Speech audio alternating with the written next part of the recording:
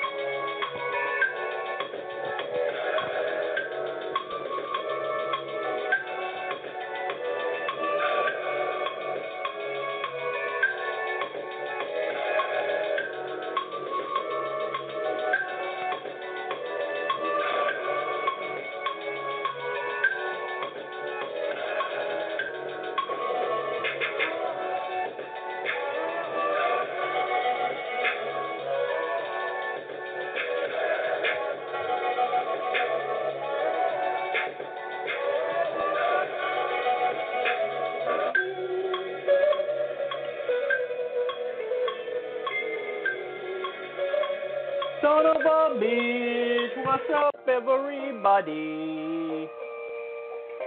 Hello. All right, so today I got an update for you on the coup in Venezuela. It's kind of crazy that I could even say those words, that there was a coup or an attempted coup in Venezuela, and the U.S. has to talk about how, like, who, us, bro? We're not even behind that at all, bro. I don't know what you're talking about.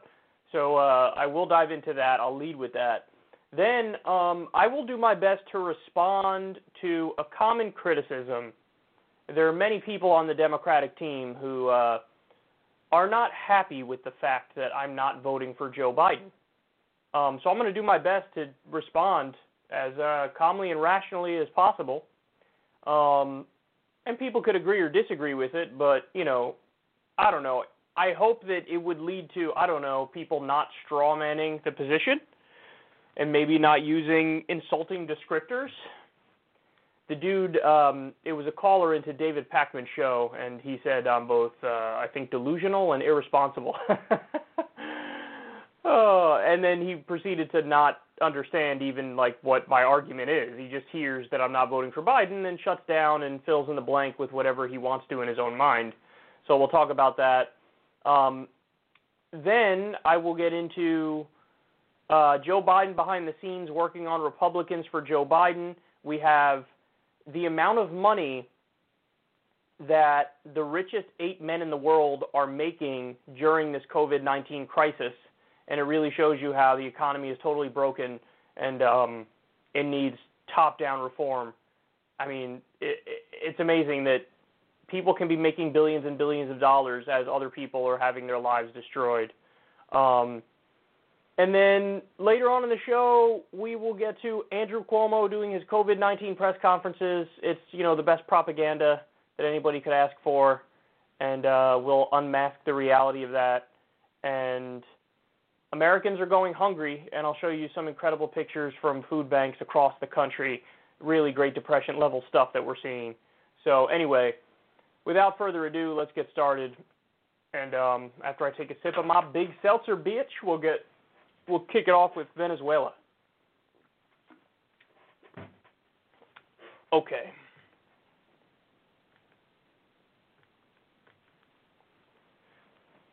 President Trump denied backing the botched coup in Venezuela, and then he followed that up with some bragging and veiled threats. Take a look. Those two special forces soldiers to go down there who are allegedly attacking Honduras? We have nothing to do with it. Ainsley, if I wanted to go into Venezuela, I wouldn't make a secret about it. I'd go in, and they would do nothing about it. Yeah. They would probably roll send over. more people, right? I wouldn't send a small little group. No. It would be called an army. Will you go and get them? An army. Well, I don't know too much about it. This was a rogue group that went in there. A lot of Venezuelans. I think people from other countries also. It was a group of people that went in. I saw their pictures on a beach. It wasn't led by General George Washington, obviously. This was not a good attack. I think they were caught before they ever hit land.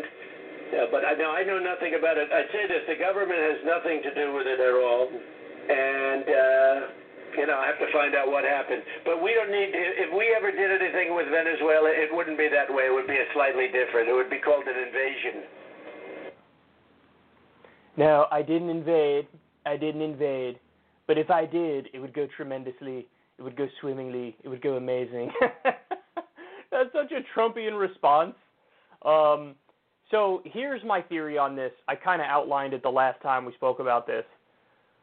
I think that the U.S. government was behind it because I don't think something like a coup happens without the blessing of the U.S. government. So I think the U.S. government was behind it, but there was a deal, and the deal was, hey, if you get caught, we're disowning it, and you're on your own, and we're going to say we're not behind it. But if they were to succeed, then Trump and his team would take the credit and say, we have an amazing partnership. It's an amazing partnership with an amazing private group. And that's the thing is that obviously Republicans love these sort of public-private partnerships. They love contracting with private companies. So you have this company which did serve as personal security for Trump at some of his rallies. So there's absolutely a connection between Trump and his team and these people. And I think that was part of the deal. And this way, it's a win-win for Trump and his team. If the coup doesn't succeed, they go, oh, I don't even know who this is. I've never even heard of these people. What does that even mean? There was a coup? I don't even know what coup means. Is that a new kind of car? Is that like a coupe? Is that like a two-door? So he gets to downplay it and swat it aside. But again, if they succeeded, do you really think that Trump would have been out there,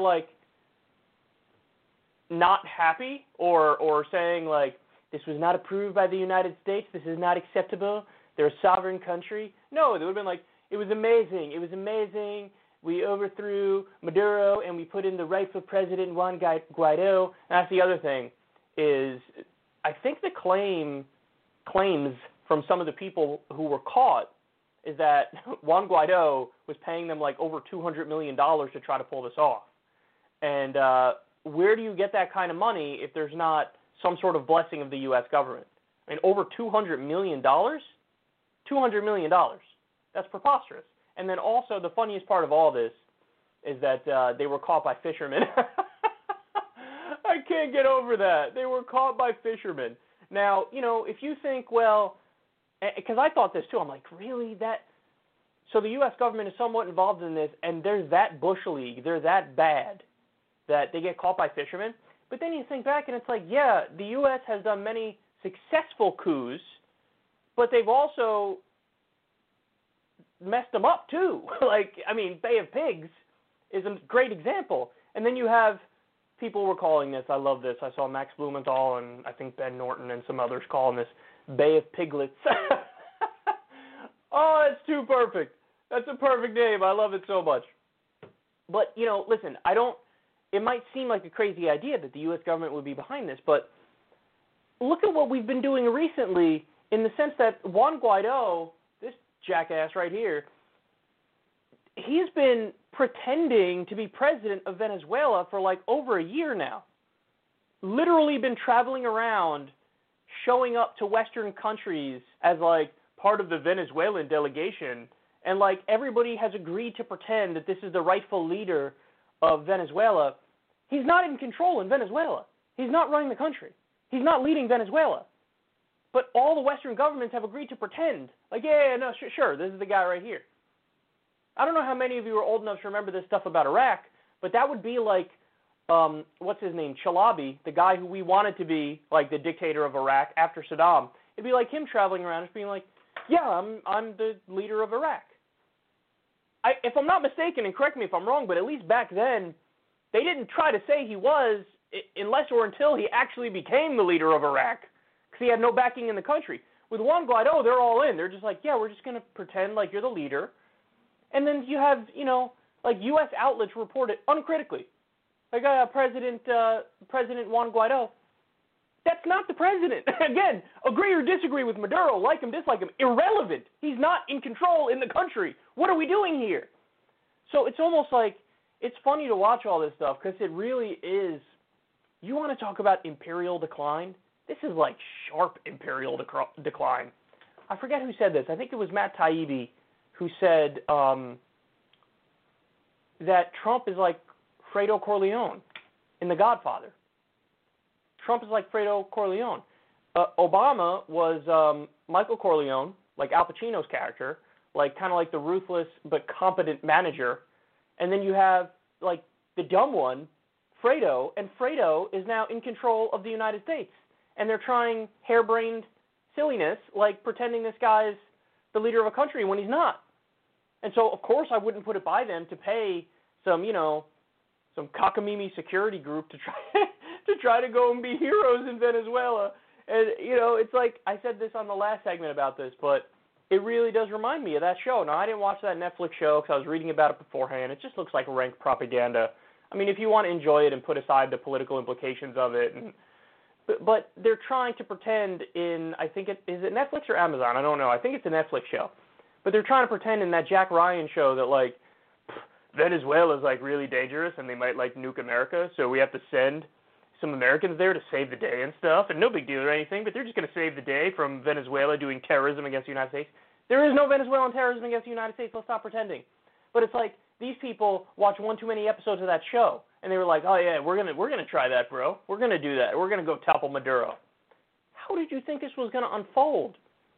Imagine. And then, like, the conversation about it is all strategic. Like, nobody says, and there was almost another segment I clipped out for you to make this point. They brought on a military advisor onto Fox News, and he's talking about what happened here. And he calls it, like, naive and silly and all these words. And it's like, well, hold on now. This isn't just like a strategic mistake. This isn't just an oopsie. This is like a war crime. It's a violation of a country's sovereignty. You can't just, like, willy-nilly consider, yeah, maybe we'll overthrow it from the outside, or maybe we won't. No. Imagine if somebody did it to us. See, that's the exercise that will just always blow your mind about how much hubris and arrogance there is in American empire, is that if you do the intellectual exercise of, like, the way that Trump is talking about Venezuela here, like, listen, if I wanted to overthrow him, I'd do an invasion, and I'd overthrow him, and it'd be over. It'd be a rap ski, son. What are you talking about? Imagine other countries said that about us.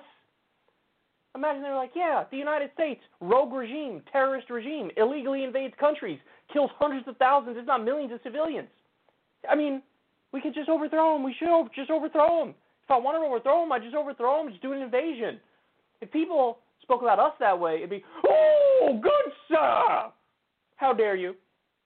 But we do it about them, and it's called Tuesday. So there's just a total disregard of international law.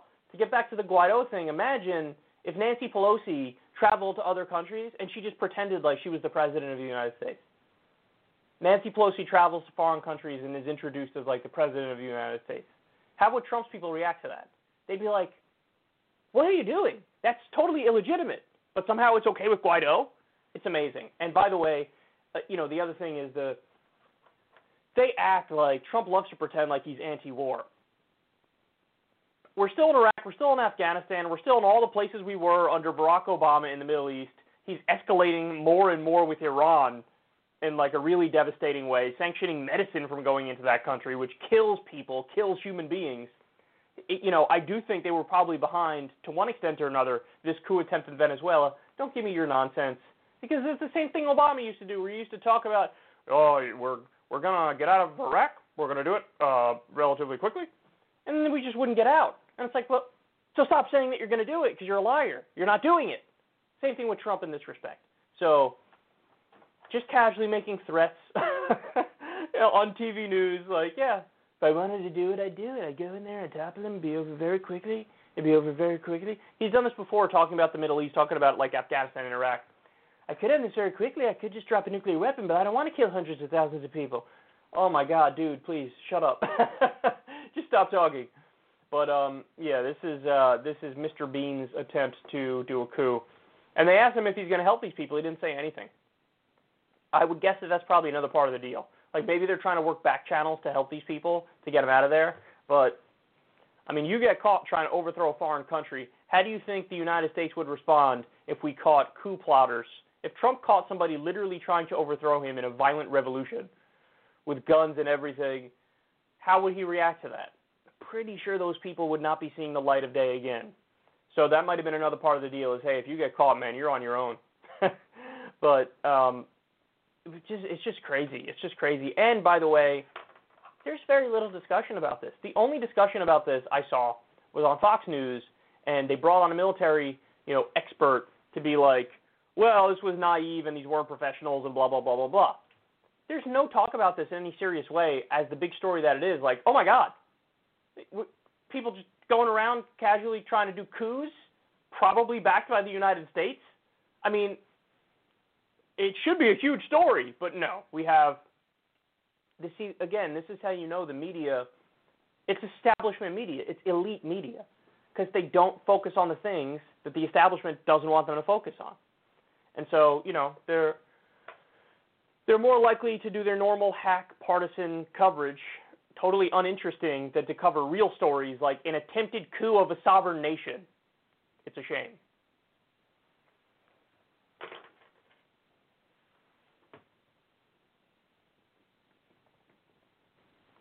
Okay, next. Okay, this one is going to be a long segment because I have to respond to, I don't know, what I think are not fair attacks. Here we go. So there was a caller into David Pakman's show, and he was pretty angry at me as well as Crystal Ball, and he thinks that we should definitely be voting for Biden. Now, the reason why I'm responding to this is because I've tried to be clear with my reasoning and upfront with it, and there's still some people, plenty of people, who are not really going to listen to the reasoning part of it, and they're just going to hear the part that they don't like, which is, oh, he's not voting for Biden. I disagree with him. And then what a lot of people tend to do is, if they don't want to hear the argument part and respond to the argument part, they just go, I'm going to fill in the blank and like ascribe motives to him as well as,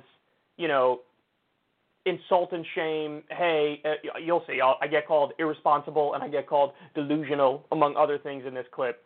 Now, David Pakman, to his credit, he tries his best to be fair to myself and Crystal and give, he basically tries to tell the guy, hold on now, you're not trying to look at it through their framework. Like David says, my framework is I want to do harm reduction, and I think Biden is basically a lesser evil, so that's why I'm going to vote for Biden. That's what he says. And then he says, you're just not conceiving of the fact that they perhaps have a different framework than you. So you're judging their position based on your own framework, and that's not fair to their position. That's more or less what David says. Now, ultimately, I do think that even though David tries his best to be fair to myself and to Crystal, I do think there's a little bit of accidental misstating of my position. Like, in other words, he brings up accelerationist theory. That's what I call the backlash theory, which is the idea that things have to get so bad before they get good. And I'm actually not a believer in that theory, but I think he thinks that maybe I am, so he brings that up. But anyway, enough of this setup. I'm going to play the clip for you, and I'm going to do my best to respond in detail. And I'm going to try to remain calm, even though I'm not going to lie, the first time I heard this I was very triggered, because you tend to react that way when you think people are being unfair to your position. But anyway, let's take a look, and then I'll reply.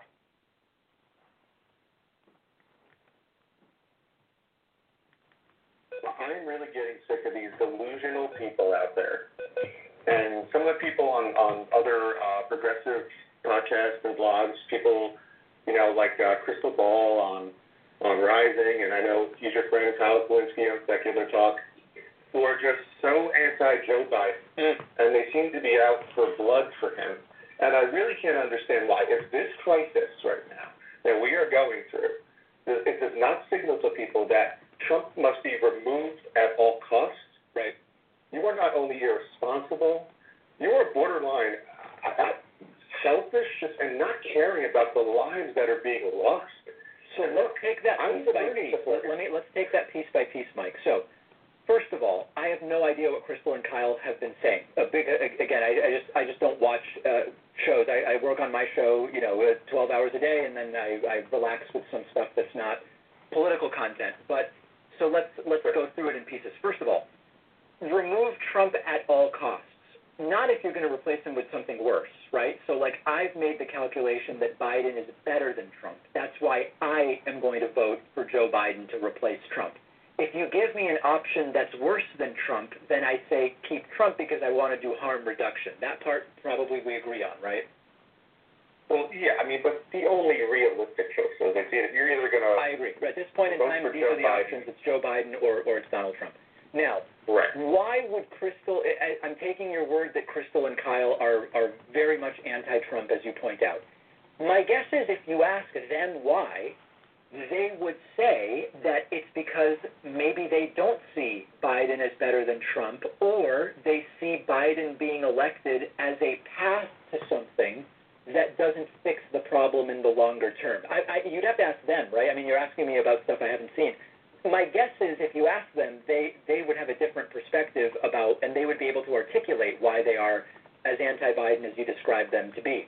I've made my view clear, which is when I look at history, I don't see accelerationist theory as having worked and accelerationist perspectives as having worked. I see we have succeeded through getting people in power who will make responsible choices to the Supreme Court, which will then uphold the improvements that are made by the people that we elect. That's what I've seen in the progressive era, the New Deal era, and the Civil Rights era. So that's how I have established my framework. And I think what you're pointing to is somebody who has a different framework. I would say so, yes. But I just don't get the point in it. I don't think I look at the landscape in the country, the way that this crisis is being handled, the way that the last 3.5 years has gone, and I don't think this country can handle another 4 years of Donald Trump. I happen to agree with you. Listen, so everybody has to figure out what works for them. As I said before, somebody doesn't want to vote Biden because they actually believe the country is better off with Biden losing and Trump getting 4 more years, then they shouldn't vote Biden, right? But I want everybody to be clear, and there's a contingent that I'm seeing, not Kyle and Crystal, but stuff like I'll look at my subreddit each day, and I'll look at my Twitter mentions each day, where there are people who are doing an anti-Biden thing, but they're not actually saying they think Trump is better. So then it's like, well, what are you just posturing, or are you trying to get a certain reaction? Are you trying to get Joe to come beg for your vote or whatnot? I don't need any of that stuff. I'm plenty busy. I'm just like, Biden's better. I'm voting for Biden. They're mad that they didn't get their guy, and their guy was Bernie Sanders. And I'm a Bernie Sanders guy. Okay. And I understand the disappointment. Yeah.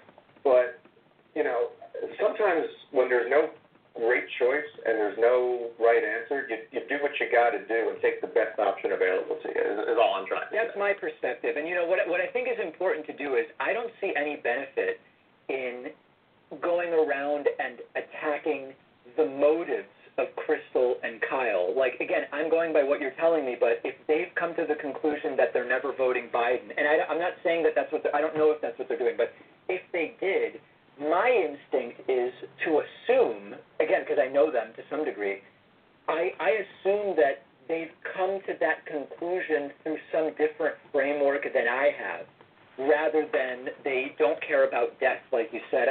Clearly they both care about death. I know them well enough to know they care about people dying. I'm guessing they're working with a different framework. Right. I guess my point is that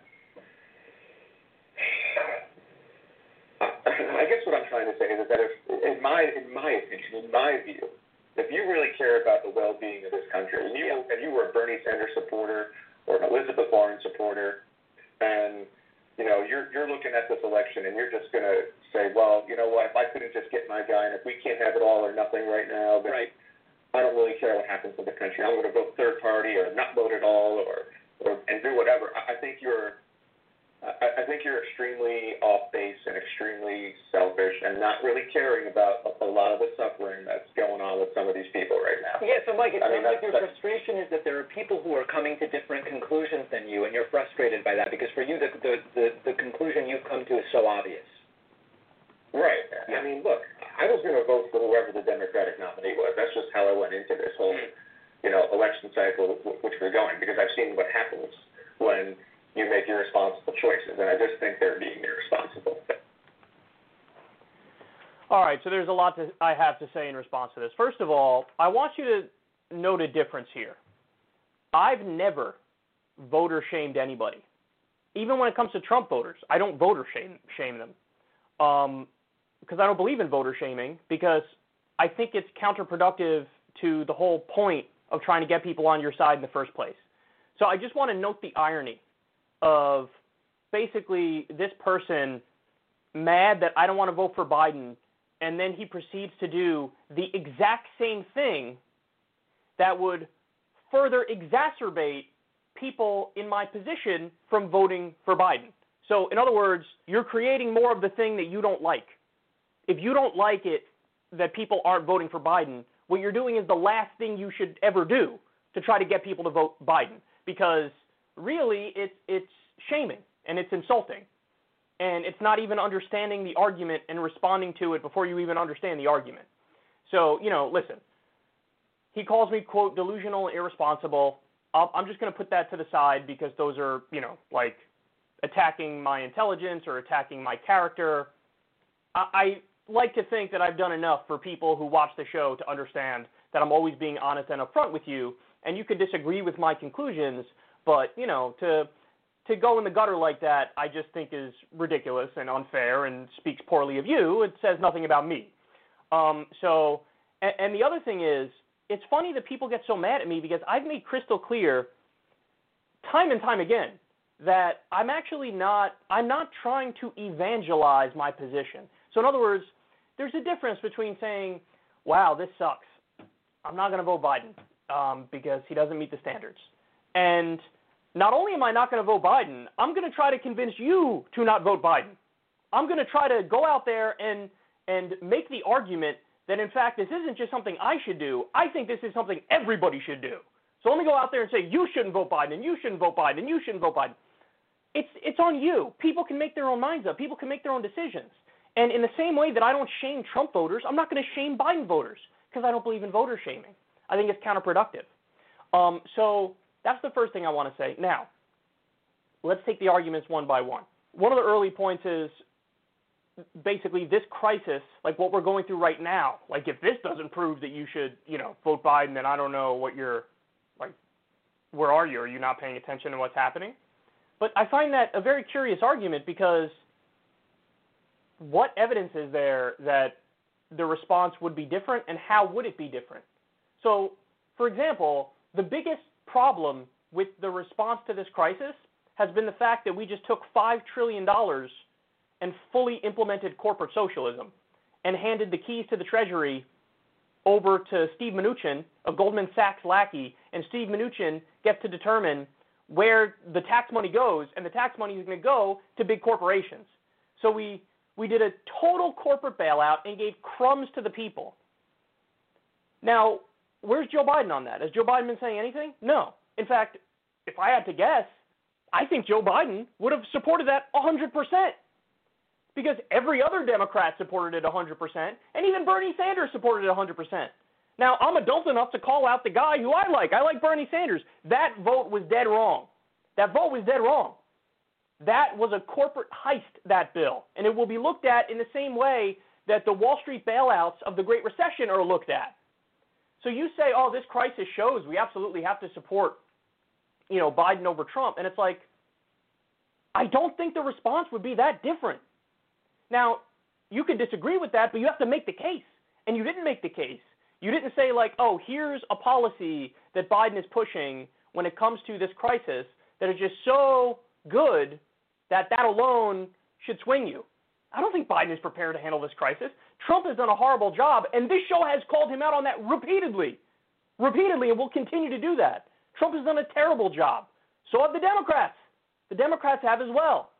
This idea that, like, you know, this mythology of Biden as like a competent leader who would respond to a crisis like this, like, oh, the second that we hear that there's a pandemic coming out of China, Biden leaps into action and he creates millions of N95 masks and he creates millions of ICU beds that we need, and he stockpiles the antiviral drugs, and we have the testing that we need.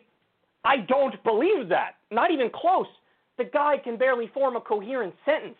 And I'm supposed to just assume that, like, oh yeah, no, he's a much more competent leader in a crisis. Nonsense. Nonsense. I don't agree with you. And you don't have any evidence for the claim that you're making. So right off the bat, I think that's a terrible argument. Oh, is it Biden? If you don't see how this crisis, like, a lot of people are hurting in this crisis, so obviously we got to get rid of Trump. But the guy that you're replacing Trump with, there's zero evidence to say he would be responding to this crisis in a competent fashion. That's just not true.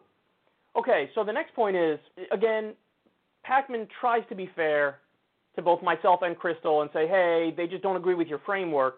So let me explain exactly what my framework is, as I have 1,000 times before, but I'm going to do it again for this segment, and hopefully, you know, if you can share this around if it reflects your views as well, or, you know, people who want to straw man my position, if they just want to listen for a little bit, maybe they'll understand the position better. And if you want to disagree after you hear it, fine, but understand it before you criticize it.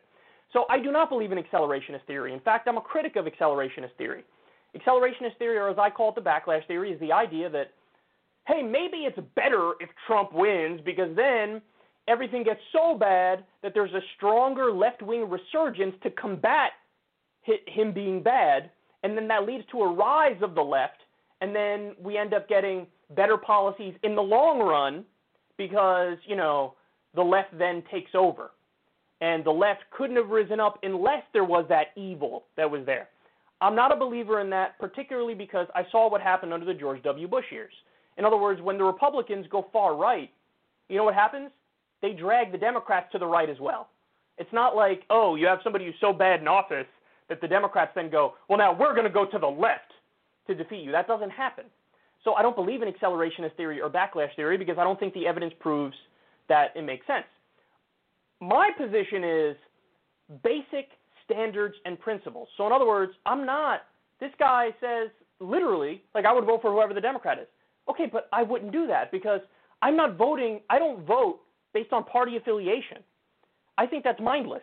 I vote based on what are my policy preferences. So you could accuse it of being a litmus test. Fine, I'll own that. Yeah, I do have a litmus test. But I'd argue my litmus test is incredibly lenient. So in other words, I would need to be convinced that Biden would fight for at least one or two of my top 5 issues: Medicare for all, free college, living wage, ending the wars, and UBI. Now, of those, Biden pretends to be in favor of living wage. I don't believe him. You want to know why I don't believe him?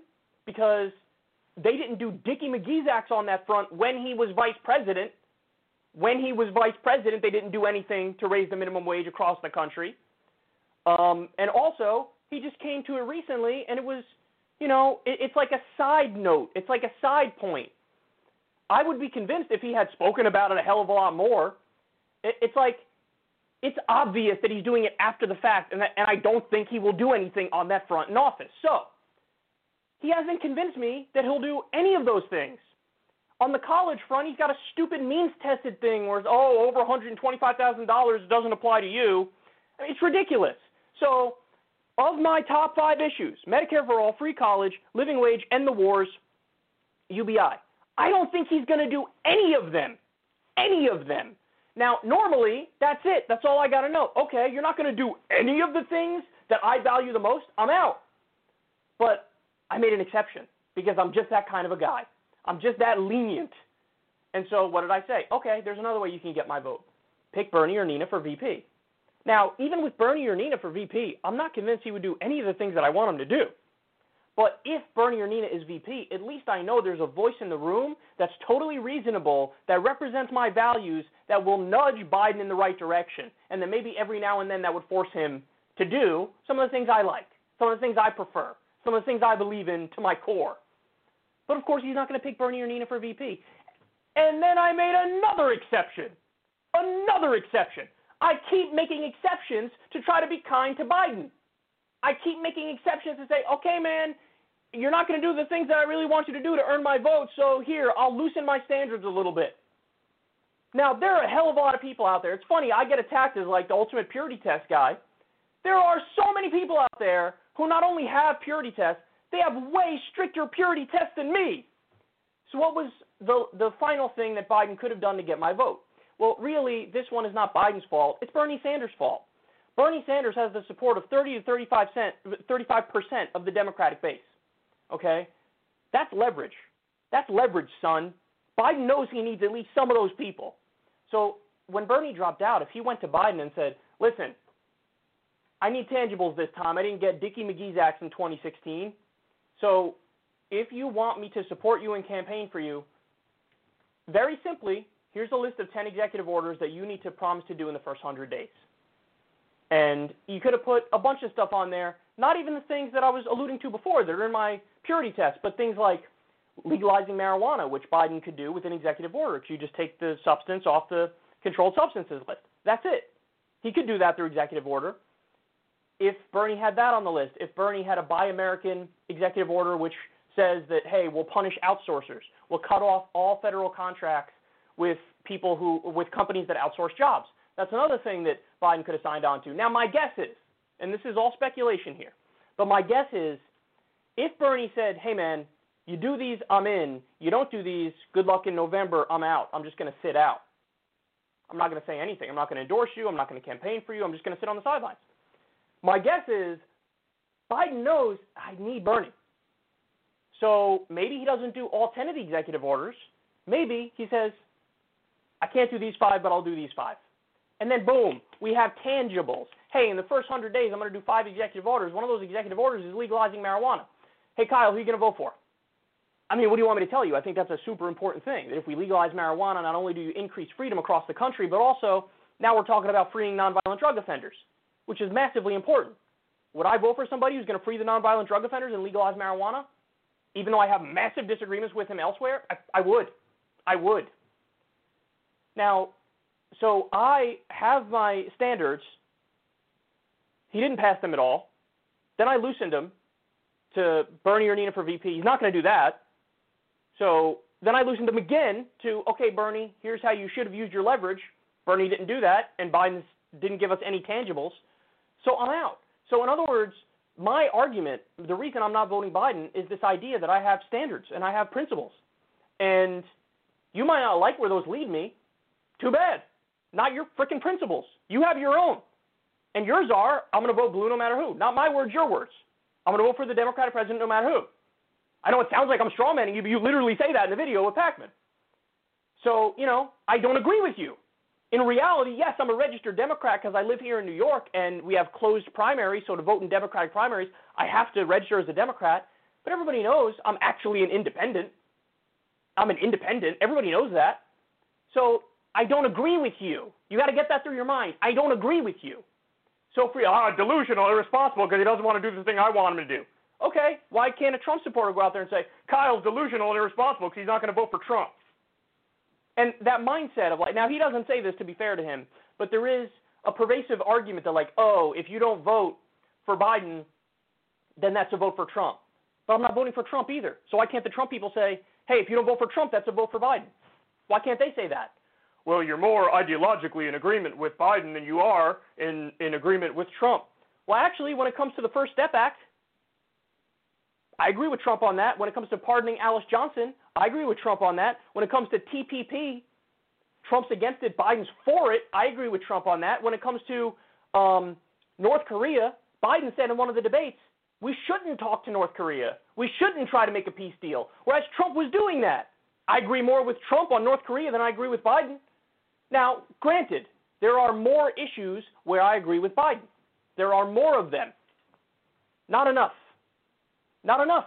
Joe Biden is much better when it comes to the courts. Absolutely. I'd take a centrist like Merrick Garland any day over a right-winger, and Biden would very likely pick a centrist like Merrick Garland. On the Supreme Court, Joe Biden is better. When it comes to the Paris Climate Agreement, Biden is better. When it comes to the Iran deal, Biden is better. I can name a bunch of issues where Joe Biden is better. I could also name a handful, admittedly fewer, where Trump is better. But my argument overall is they're both beyond the pale. Why? Because I think that these kinds of criticisms from this guy, I honestly believe that these people usually overstate how bad Trump is, and they understate how bad Biden is. Now, I just told you, that doesn't mean I think they're equally bad. I do think I have more agreement with Biden than I have with Trump. So in that respect, Biden is the lesser evil. But they're still both beyond the pale. And I think that the people who say Trump is a fascist, and they think he's like, basically, we can't survive another 4 years of America with him. Yeah. That's literally a point he made. I don't think this country could survive another 4 years. Disagree. The country will survive 4 years with Trump. The country will survive 4 years with Joe Biden. But both of them would be objectively terrible. And in the case of Biden, again, I think they understate how bad Biden is. Why? On so many core issues, he's against us. Me, at least. I can't speak for this guy. Joe Biden pushed for NAFTA. Joe Biden has repeatedly, he voted for NAFTA. He repeatedly pushed for TPP. He's a supporter of the Iraq War. Something that's rarely talked about, but just as important, he supported the Gramm-Leach-Bliley Act, which repealed Glass-Steagall, which is Wall Street deregulation that led to the crash in 2008. Okay? On all the pivotal issues of his time, he was wrong, and he sided with the Republicans. So stop overstating how bad Trump is. The country's still going to exist in 4 years, and understating how bad Biden is. Because it's annoying.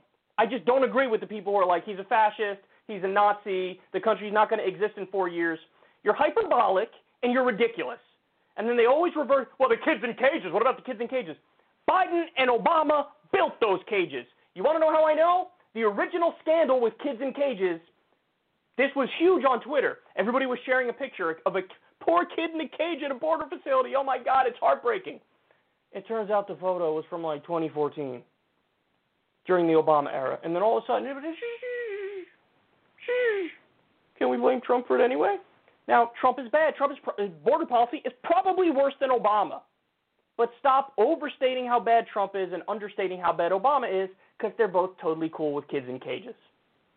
So, and another point is, and I know Crystal probably believes this too, it's not our job to carry water for the Democrats. That's not my job. You might want that to be my job, but that's your opinion. That I view my job as much differently. I come out here and tell the truth and tell everybody what I think, and what I think is not what you think. So, all right, final point I'll say here is, he says, oh, they're mad that they didn't get their guy, and that's why they're not voting for Biden. But that's actually not the reason, and I just explained the reason in detail. And if I had to sum it up in a little soundbitey way, it's very simple. Minimum standards and principles. And he doesn't meet my very, very lenient minimum standards and principles. That's it.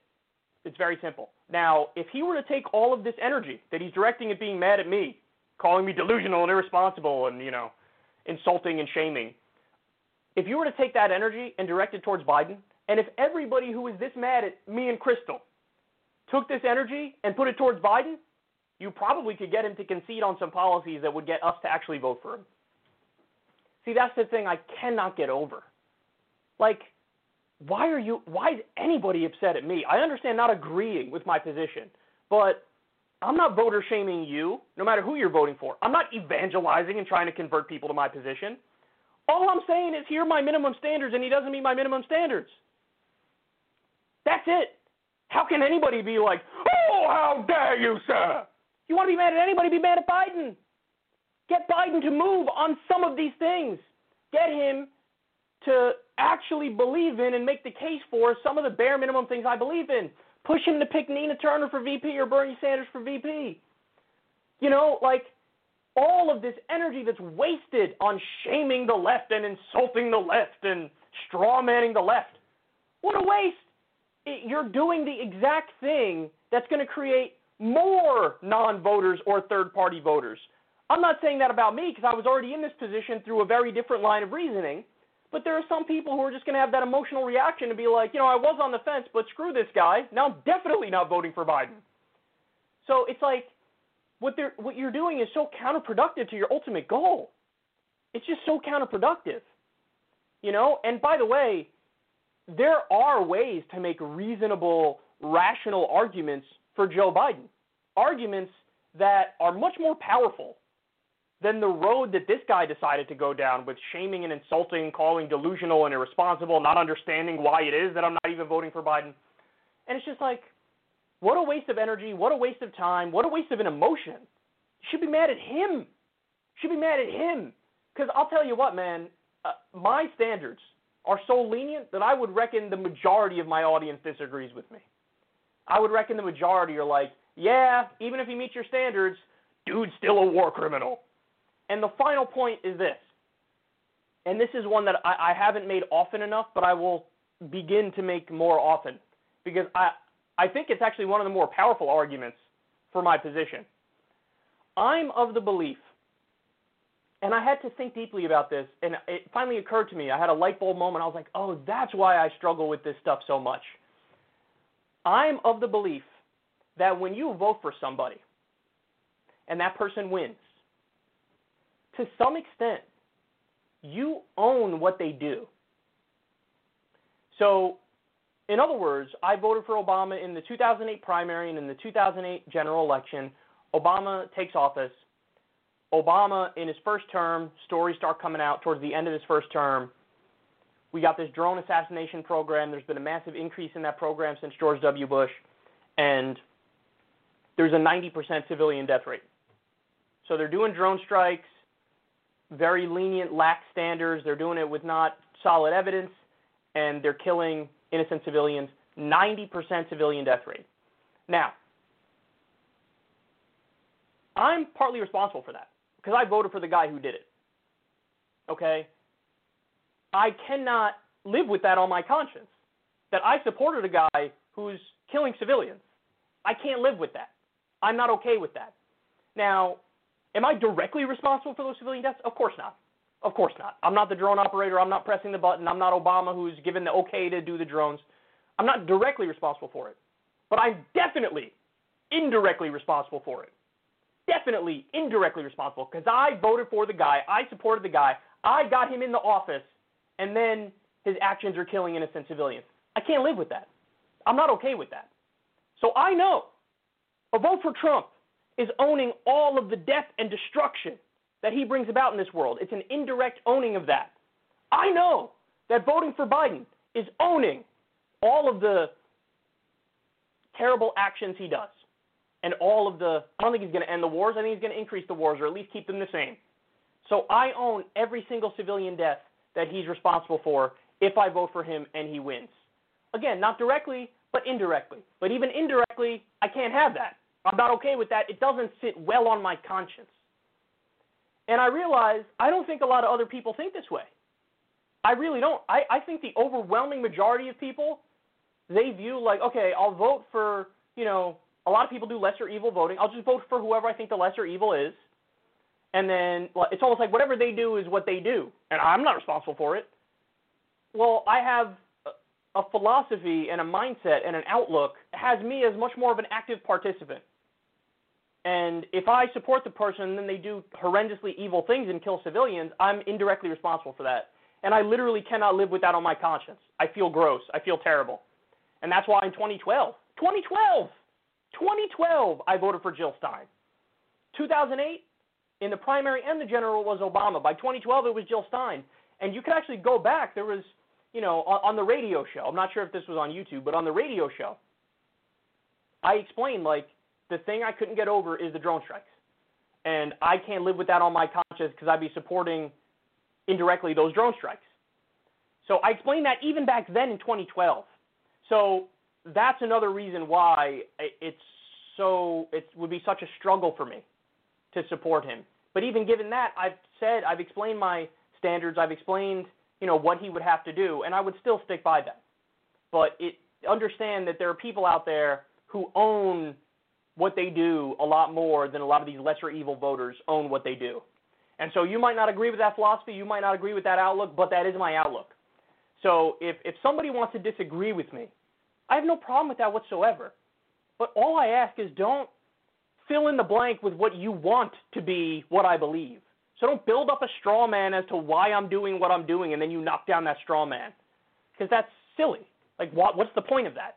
Does it feel good? Makes you feel good to wag your finger? Oh, Kyle's not doing what I want him to do, saying blah, blah, blah, blah. It's just so sad. It's just so ridiculous. So anyway, that's my breakdown. Hope it made sense to some of you. Again, I'm not evangelizing. I'm not asking you to do what I'm going to do. But, at least I wouldn't shame you for what you do.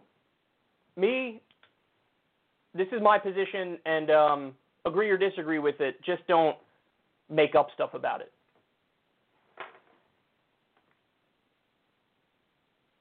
All right, let me do one more, then we got to take a break. That was a long segment.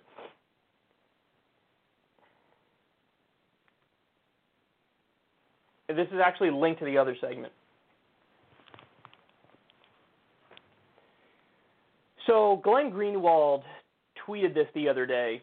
The reason I'm sharing it with you is because I think this perfectly demonstrates and highlights why it is that so many people on the left are just so tired and so beaten down and have tapped out.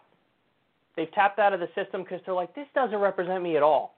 So what you're going to see here is Obama talking to the Wall Street Journal, and he ended up, accidentally exposing everything that's wrong with the modern-day Democratic Party and why so many of us are frustrated. In my conversations with the Republicans, I actually think the divide is not that wide. So what we just have to do is find a pathway where Republicans in the House in particular feel comfortable enough about process that they can go ahead and meet us. This, by the way, Jerry, I think is a good example of something that's been striking me about our politics for a while. When you go to other countries, the political divisions are so much more stark and wider. Here in America, the difference between Democrats and Republicans, we're fighting inside the 40-yard line. Maybe you fooled most people on that in the last few months, I'd say. No. I would distinguish between the rhetoric and the tactics versus the ideological differences. I mean, in most countries, you've got, people call me a socialist sometimes, but no, you got to meet real socialists. You'll have a sense of what a socialist is. I'm talking about lowering the corporate tax rate. My health care reform is based on the private marketplace. Stock market's looking pretty good last time I checked. And it is true that I'm concerned about growing inequality in our system, but nobody questions the efficacy of market economies in terms of producing wealth and innovation and keeping us competitive. My simple point is this: if we can get beyond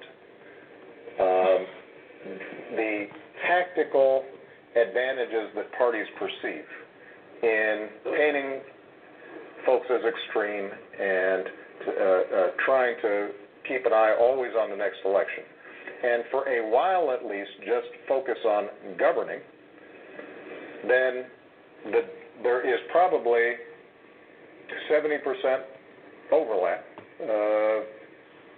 on a whole range of issues. A lot of Republicans want to get infrastructure done, just like I do. A lot of them believe in basic research, just like I do. A lot of them want to reform entitlements to make sure that they're affordable for the next generation. So do I. A lot of them say they want to reform our tax system. So do I. There are going to be differences on the details. And those details matter, and I'll fight very hard for them. But we shouldn't think that somehow the reason we've got these problems is because our policy differences are so great. That perfectly describes the neoliberal corporate Democratic Party. Perfectly. There's another famous video of Obama from earlier on. This is from 2013, but there's a video of him, I believe in his first term, if I'm not mistaken, where he says, like, hey, if you look at my policies, they're basically like moderate Republican policies from a couple decades ago. It's quite an admission. Who, me? I'm like a moderate Republican. And you heard him right there. Let's go through some of what he said.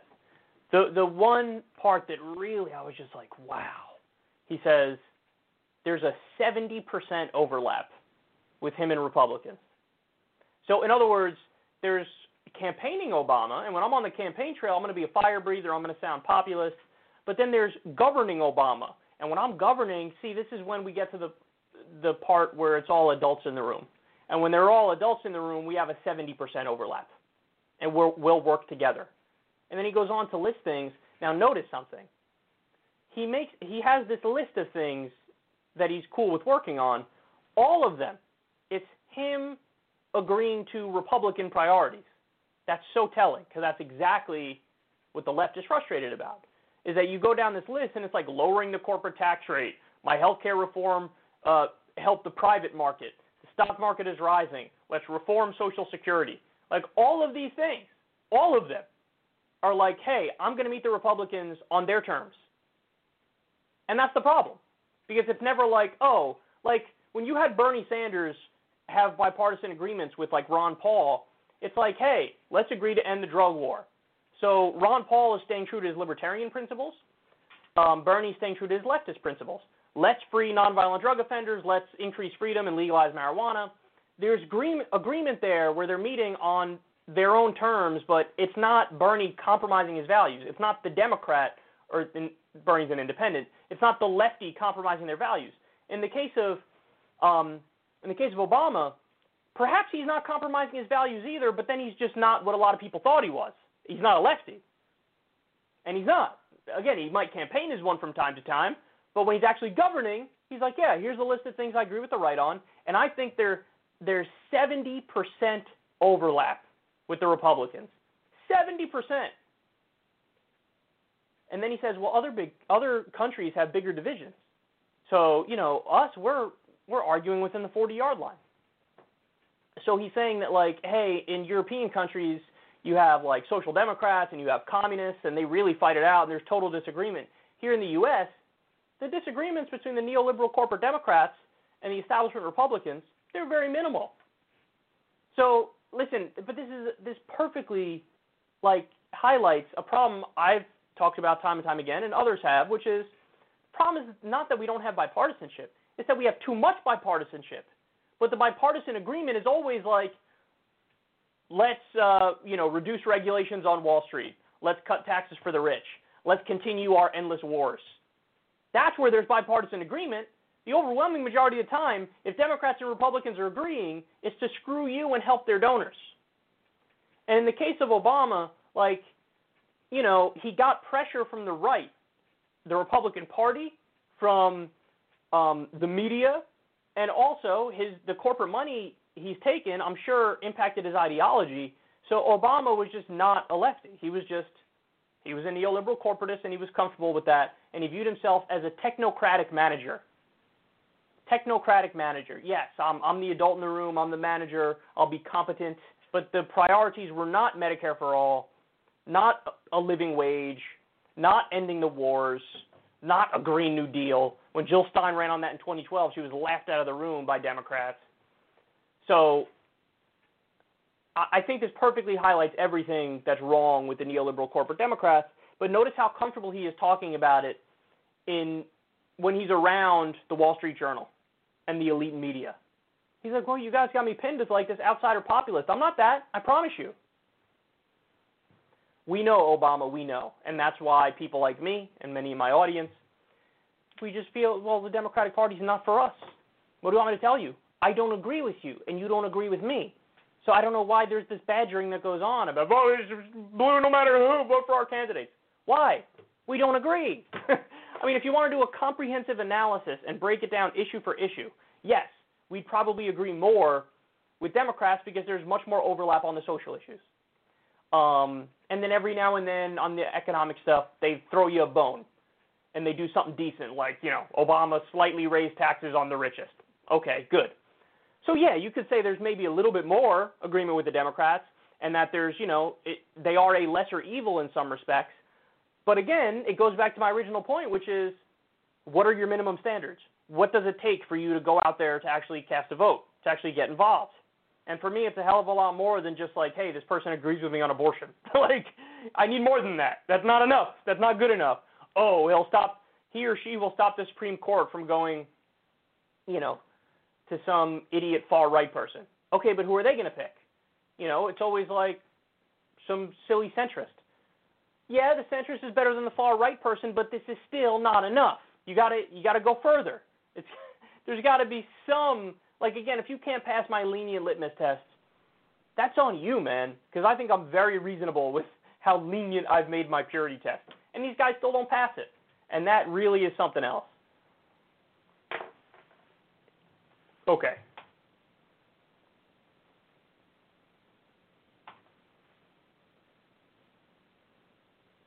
All right, let me take a break. When we come back, we got Republicans for Biden. That's an interesting story. You're not going to want to miss it. Stay right there. We'll be back with that and much more.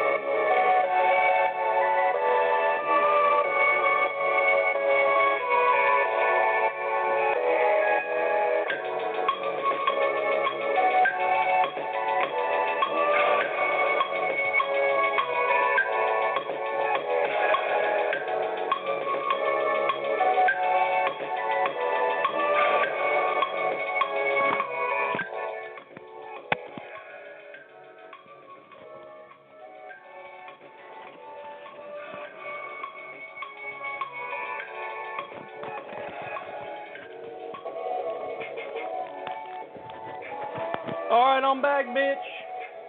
I am back, bitch. Okay. There's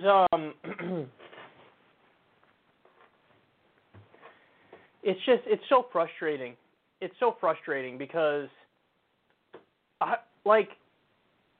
people love to argue with you about a voting thing. And it's what does that even mean? Voting is a choice. You have a personal choice as to what to do. And notice how people are so insistent on trying to change your mind when it comes to voting preferences, but they don't. There's no real arguments made. It's just character assassination and insults and shaming and here's what you should do and finger wagging, and it's why? Why are you doing that? I haven't done a single segment advocating for other people to do what I'm going to do, which is not vote for Biden. I'm just defending myself from absurd claims against me. It would be one thing if I was out there evangelizing, telling everybody they should do what I'm doing. I'm not doing that. I'm just saying don't attack me with your, ridiculous lines of attack that are not substantive. Anyway, all right. There's a lot to get on to. Let's talk about Republicans for Biden.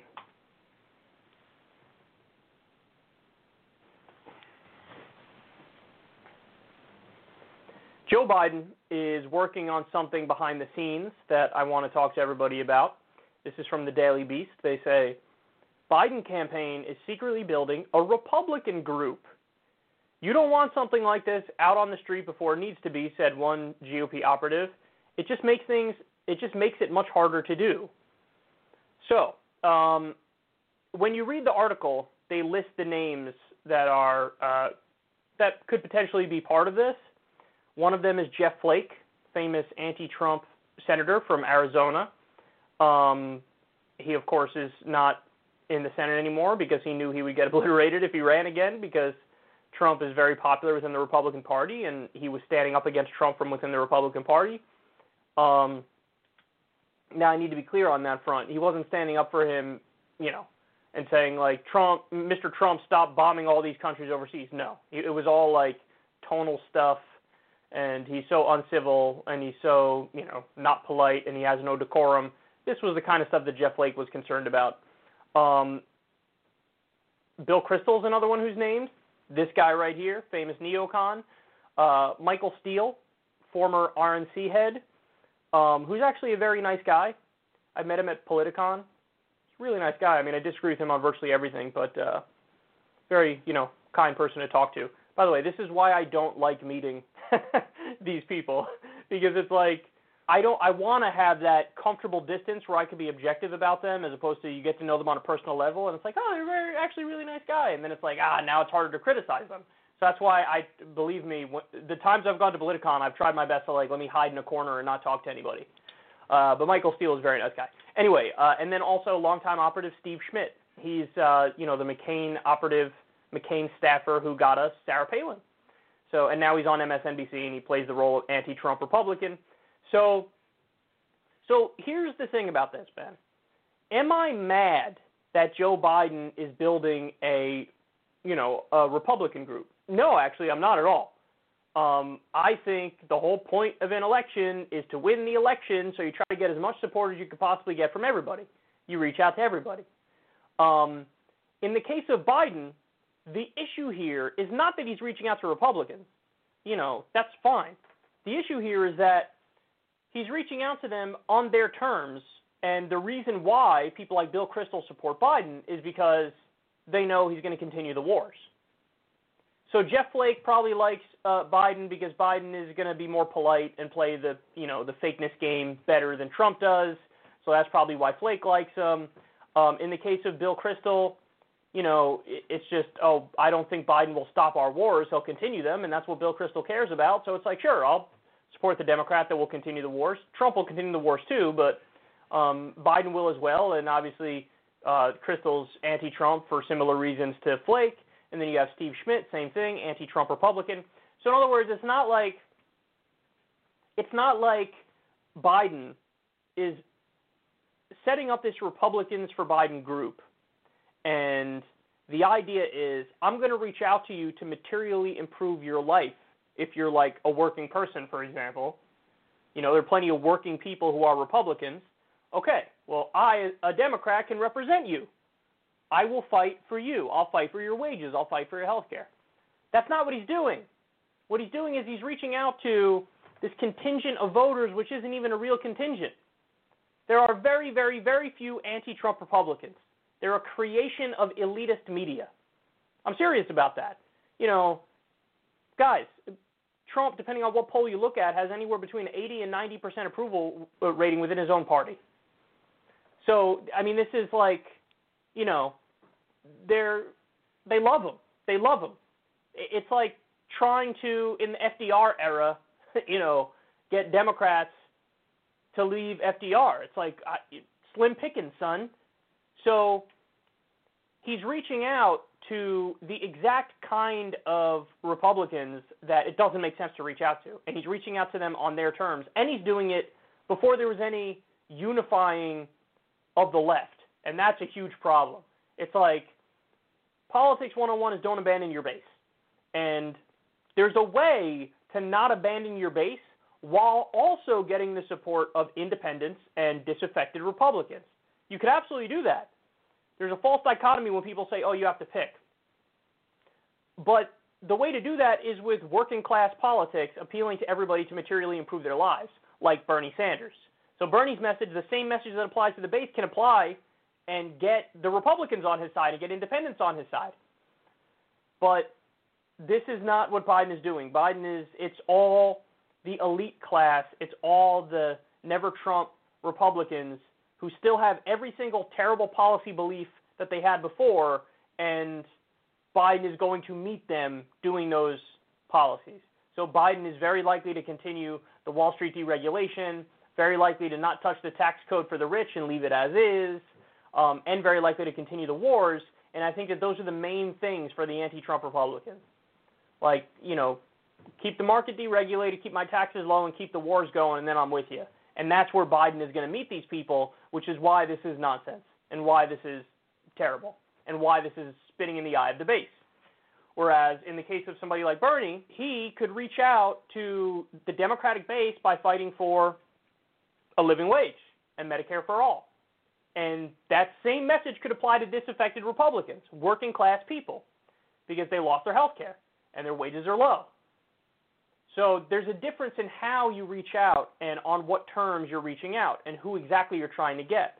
I'd much rather have somebody get a former Republican, a 2-time Obama voter who flipped to Trump and now flips back to the Democrats because they feel like, oh, you know, the Democrats are going to fight on trade better and I don't want my job outsourced.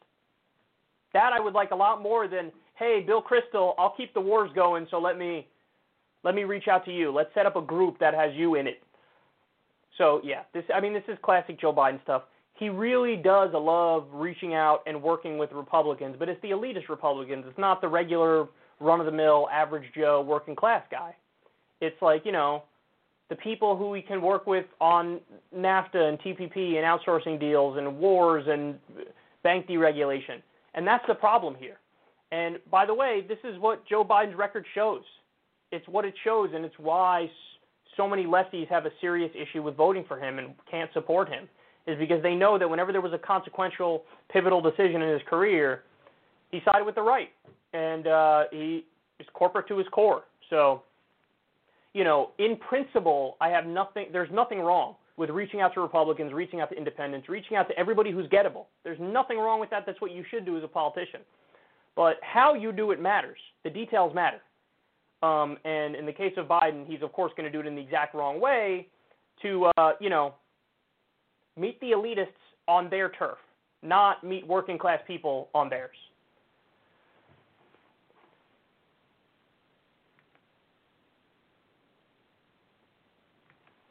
Okay, next.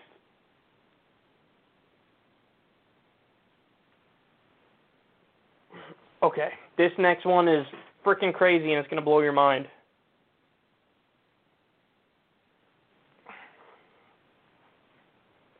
Bernie Sanders' policy advisor is a guy by the name of Warren Gunnels. And he does a great job, and his Twitter account is fire. I suggest you check it out whenever you get the chance. But Warren really managed to sum up, without even trying here, he managed to sum up everything that's wrong with the economy. So this tweet is based on reporting. It was either from Fortune magazine or Forbes magazine. I get those two confused sometimes. But here's what he says. In the past day, the 8 richest men in the U.S. saw their wealth go up by $6.2 billion. Oh, my God. Mark Zuckerberg, $1.08 billion. Larry Page, $956 million. Bill Gates, $931 million. Sergey Brin, $919 million. Jeff Bezos, $907 million. Larry Ellison, $634 million. Warren Buffett, $429 million. Steve Ballmer, $353 million. Combined wealth, $653.8 billion. Jesus. And this all happened while 33 million people lost their jobs.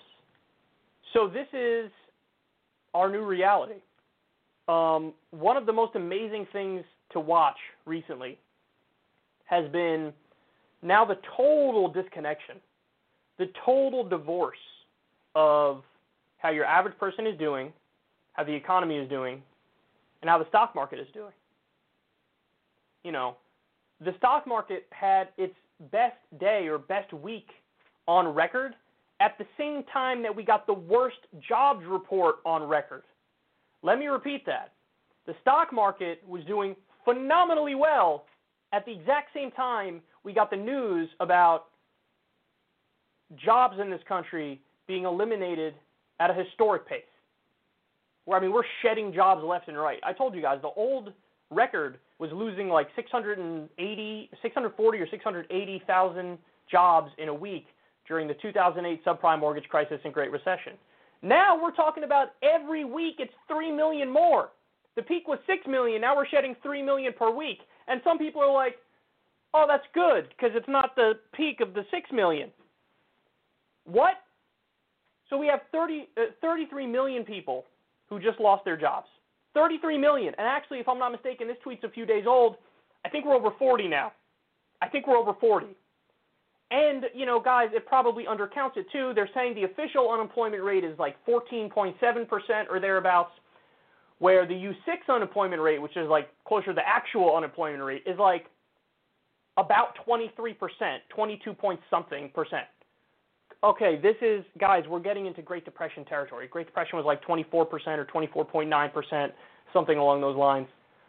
This is where we're at. And again, at the same time that this is happening, that your average person is being absolutely obliterated, the stock market is soaring, and billionaires are making much more money. Much more money. They never lose. You always lose. So, listen, one of the reasons why this is happening, it's not just normal market forces, but it's the bailout packages.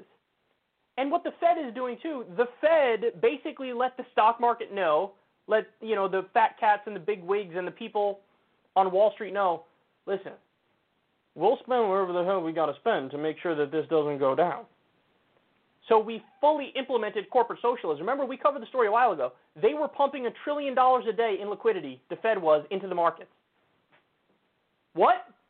So, in other words, we've fully implemented corporate socialism.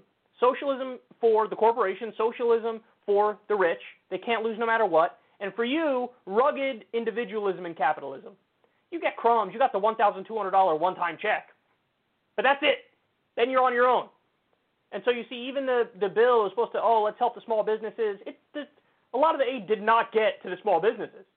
A lot of the aid did not. About 40% of them could go bankrupt in the next 6 months. That's another story we covered on the show. So there's a total decoupling now, and our transition to corporate socialism is complete. Our transition to corporatism is complete. They can't lose. Privatize the profits, socialize the losses. When times are good, they reap the rewards, and the workers get screwed. When times are bad, the workers have to bail them out. Taxpayers bailed them out. So you get hosed either way. I mean, what we're seeing here is really incredible. Now, that's not to say there aren't fixes, because there are fixes. Simple policy solutions, man. Very simple policy solutions. So if Bernie's wealth tax was in place, this is what Warren Gunnell says. If Bernie's wealth tax was in place from 1982 to 2018, how much extra would these men have paid? Bezos would have paid $117 billion. Gates, $87.1 billion. Buffett, $80.1 billion. Ellison, $49.9 billion. Ballmer, $34.8 billion. Page, $34.3 billion. Brin, $33.4 billion. Zuckerberg, $32.4 billion. And they'd still be worth $144 billion. You understand that? Even with a wealth tax, these guys are all billionaires. But they would pay a pretty sizable chunk to the federal government, and then imagine what we could have used that money for. Imagine. We don't have Medicare for all. We don't have free college. We don't have an infrastructure deal or a Green New Deal. Think about what that money could be used for. Think about how that money could be used to help regular people. End homelessness, that's another thing that we could probably do, just with something like a wealth tax. Instead, we don't have that. We've fully bailed out the corporations and have implemented corporate socialism. Workers are struggling. Millions of people are losing their jobs all the time. And Washington is...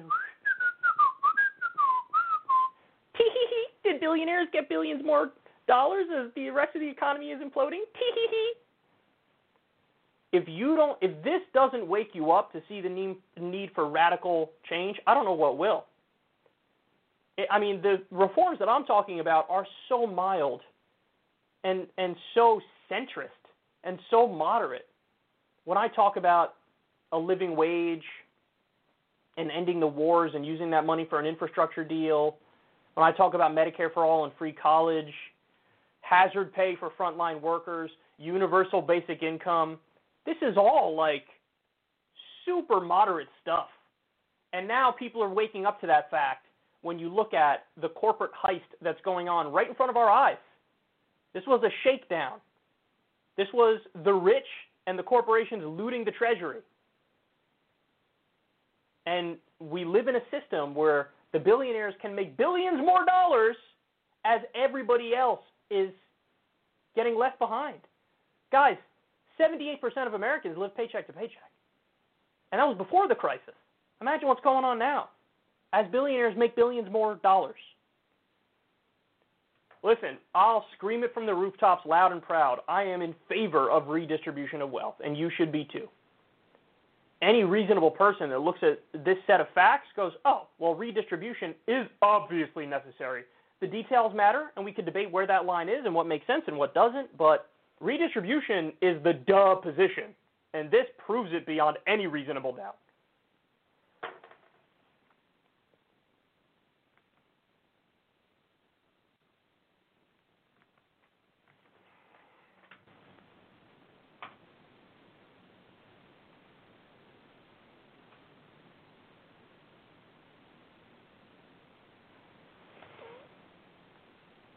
Okay, next.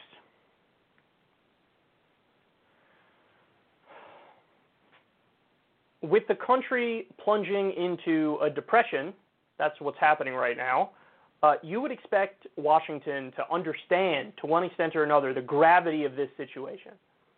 But they really don't. They really don't, because they're disconnected. They're in their ivory tower. They see the numbers on the screen like, oh my God, unemployment is rising very fast. But they don't.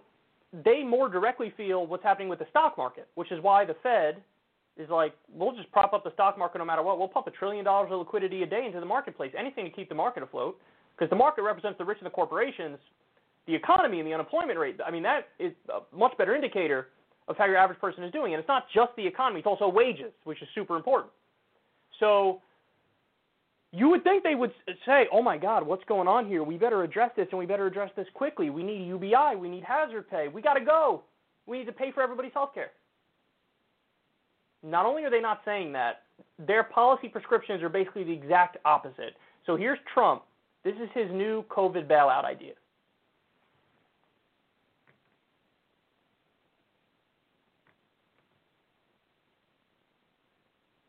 And in fact, they say what we're doing with the PPP, with all of the things that we're doing, is great.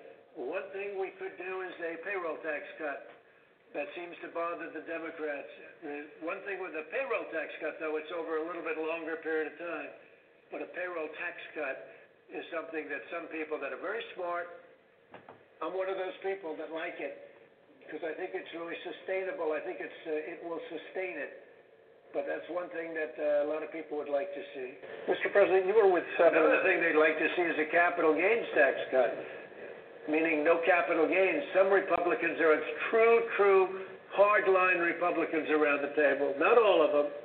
Some people might say, Louis might say, forget it. But some people would say that a capital gains stoppage, cutting capital gains, getting rid of capital gains tax, they've said that for many years, would be a great thing. These ideas are insane. And they're more of a Trojan horse. This is just to help the rich and screw regular people. They want the payroll tax cut, the whole purpose of that is to gut entitlements. That's the whole point. And payroll tax cut. The problem is that people lost their jobs. We got at least 33 million people unemployed. You're talking about a payroll tax cut. What about people that have no job talking about payroll tax cut? Are you kidding me? Are you kidding me? Capital gains tax cut, that's even more insane. Guys, do you know what the capital gains tax is? That's when you invest in the stock market and, some companies pay dividends. So, you get a check every month or so, depending on, how the company does.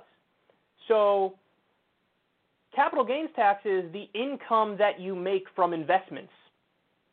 So a guy like Mitt Romney, I remember this from 2012, this is a great example when he was running for president. He made, I think it was like $14 million just from investments, just from the money he had in the marketplace. And his tax rate was like 14% or something like that. It was pretty low. And it was a scandal because it was like, holy crap, this guy's making $14 million from doing nothing, from sitting on his couch all day. His money makes money. He doesn't have to make money. His money makes money. It's investments. And he's only paying 14%. Like, if you work for a living, if you're a construction guy and make $80,000, or if you're a doctor and make $120,000 or whatever it might be, you're paying a higher tax rate than Mitt Romney, and he just made $14 million from sitting on his butt. His money made money. It's investment money. So the capital gains rate is how much you tax investment earnings. And, that should be linked to what it is for working, I think, at least. If anything, you tax it more. But so Trump already cut that rate. But now they're saying, as a response to COVID, as part of the next COVID bailout package, let's either cut or eliminate the capital gains tax. You're worried about investors? You're worried about investors. You're worried about the 1% and the Wall Street class, as 33 million people at least just lost their jobs. 33 million. 33 million. The unemployment rate is in Great Depression territory. The fake number is 14.7%. The real number is almost 23%. The Great Depression was 24 or 25%. We're almost already there, guys. We're almost already there. We've never seen anything like this in our lifetimes. None of us, unless you lived through the Great Depression. So, and he's talking about a capital gains tax cut. So the rich shouldn't get taxed on the money they make in the market. You're talking about investors as workers are obliterated in this country. 78% of Americans were living paycheck to paycheck before the crisis. We had, like 25 million Americans, 25 to 28 million Americans who didn't have health insurance before this crisis, and now increase that by tens of millions? And you're talking about a payroll tax cut. What you should be talking about is hazard pay. What you should be talking about is UBI. They're so out of touch. They're so out of touch. I couldn't believe when I saw this clip. He's talking about cutting taxes for the wealthy. Again, the 2017 GOP tax cut, 83% of the benefits of that bill went to the top 1%. They already cut taxes massively for the wealthy. Now, in response to COVID, they're like, how about we do that more? Let's cut taxes for the rich more. These are the ideas that are being thrown around. The other thing is and this broke just yesterday, Art Laffer, discredited economist, wrong about everything. He's got the ear of the Trump administration, and he's like, this is a great time. Hey, man, look, now it's out debt and the deficit, see? Oh, my God, it increased because of these bailouts that we're doing.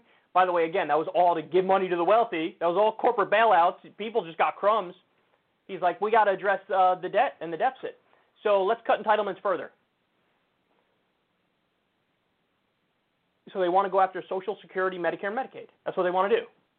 Literally at a time when these should be expanded. UBI is Social Security for all. At a time when we should expand it, and everybody's struggling, they're like, let's cut that. Do you see who they work for now? This is unconscionable. Again, I've never seen anything this brazen, and I've been following politics for a long time. But at a time when we have Great Depression-level unemployment, the economy is being totally destroyed, the people are being totally destroyed, food bank lines, which we'll cover later, are just preposterous. People are going hungry. They're talking about a capital gains tax cut. Unfathomable. And the Democrats, God bless them, they didn't draw any red lines early on in the first 4 bailout packages. And now I see a bunch of them like, we should do hazard pay and UBI, shouldn't we? You could have drawn the line at the you could have drawn the line at the first bill. But definitely by the 3rd or 4th, you could have said, no, we're not going to do a penny to corporations until people get bailed out first with universal basic income. You could have did that. You didn't do that. So now they gave away all of their leverage, all of it. And then they go virtue signal on Twitter like, we really should do hazard pay and UBI. You could have drawn the line before and actually had a chance of getting it. Now, Trump doesn't care if they do another COVID bailout or not. He doesn't care. He's like, yeah, they said, Congress, talks with Congress broke down and we're not going to, restart them until June. Are you kidding? So he doesn't care if they do another bailout. And he's saying, hey, if we do, he wants to do a payroll tax cut and a capital gains tax cut. And the Democrats just now are like, yeah, I would maybe like you to kind of give me my stapler back, and then maybe also, can I please have UBI or hazard pay? I would really appreciate that if you were to do that for me. And you're not going to do that for me? Okay, I will go tweet about it and pretend like I'm fighting for it, even though I didn't when I had the opportunity to.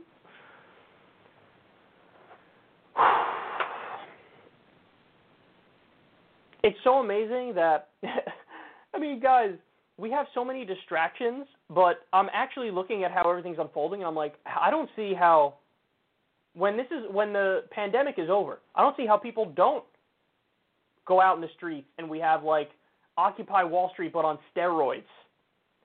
Because these decisions are so disgusting, and they're so obviously corrupt, and they're so ridiculous, and they're so detached from helping regular people, that even in today's modern day and age, with all the amazing distractions that we have, all of them, that might not be enough, because people are going to be like, what do you think is going to happen? There's going to be a massive eviction crisis and foreclosure crisis, and there's going to be the house of cards that is our economy is going to, it's going to fall. And they're talking about a capital gains tax cut. It's just stunning, man, and I can't adequately describe to you how absurd this is and how much people are getting screwed. I don't have the words for it. I tried. I just don't have the words for it. This is legendary in how much regular people are getting fleeced.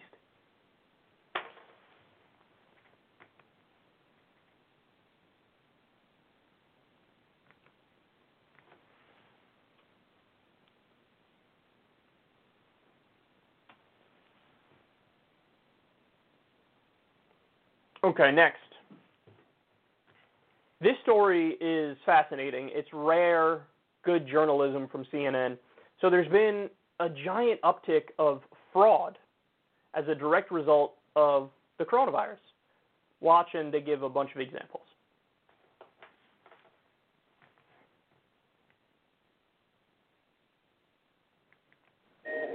coronavirus was overwhelming hospitals, governors across the country were in a mad scramble to find supplies, and a lot of people were making a lot of money. I can't tell you how many orders we placed with vendors who were acting basically as brokers, who just started businesses in the middle of this pandemic because they saw an opportunity. From New York to California to Louisiana, hundreds of millions of dollars in ventilators, masks, and other personal protective equipment were ordered, but some of it never showed up. After stalled deals, the governors of both California and Maryland say they're looking into deals with Blue Flame Medical, a pop-up medical supply company started by 2 Republican operatives. Unfortunately, across the country, there have been some cases of fraud. It is unconscionable that anyone would try to exploit this pandemic for profit or for personal gain. An attorney speaking on behalf of Blue Flame told CNN the company fully intends to honor the contract for 1.5 million masks and 110 ventilators to Maryland, and says that the Chinese government interfered with its ability to fulfill the shipment. In Louisiana, at the height of New Orleans' pandemic crisis, $7 million of PPE supplies never showed. The third-party supplier now being charged with defrauding the VA. Former federal prosecutor Ellie Honig says a crisis with billions of dollars being spent quickly is the perfect environment for wide-scale fraud. Anytime there's opportunity, anytime there's a pot of money, dishonest people will have their hands in it. Even in times of emergency, for some people, there's just no bottom. Adding to the issue, the lack of federal leadership on supplies that force states to fend for themselves, scouring the internet or relying upon unknown suppliers. Case in point, New York State. Competition among states, there were competition among private entities to get this equipment.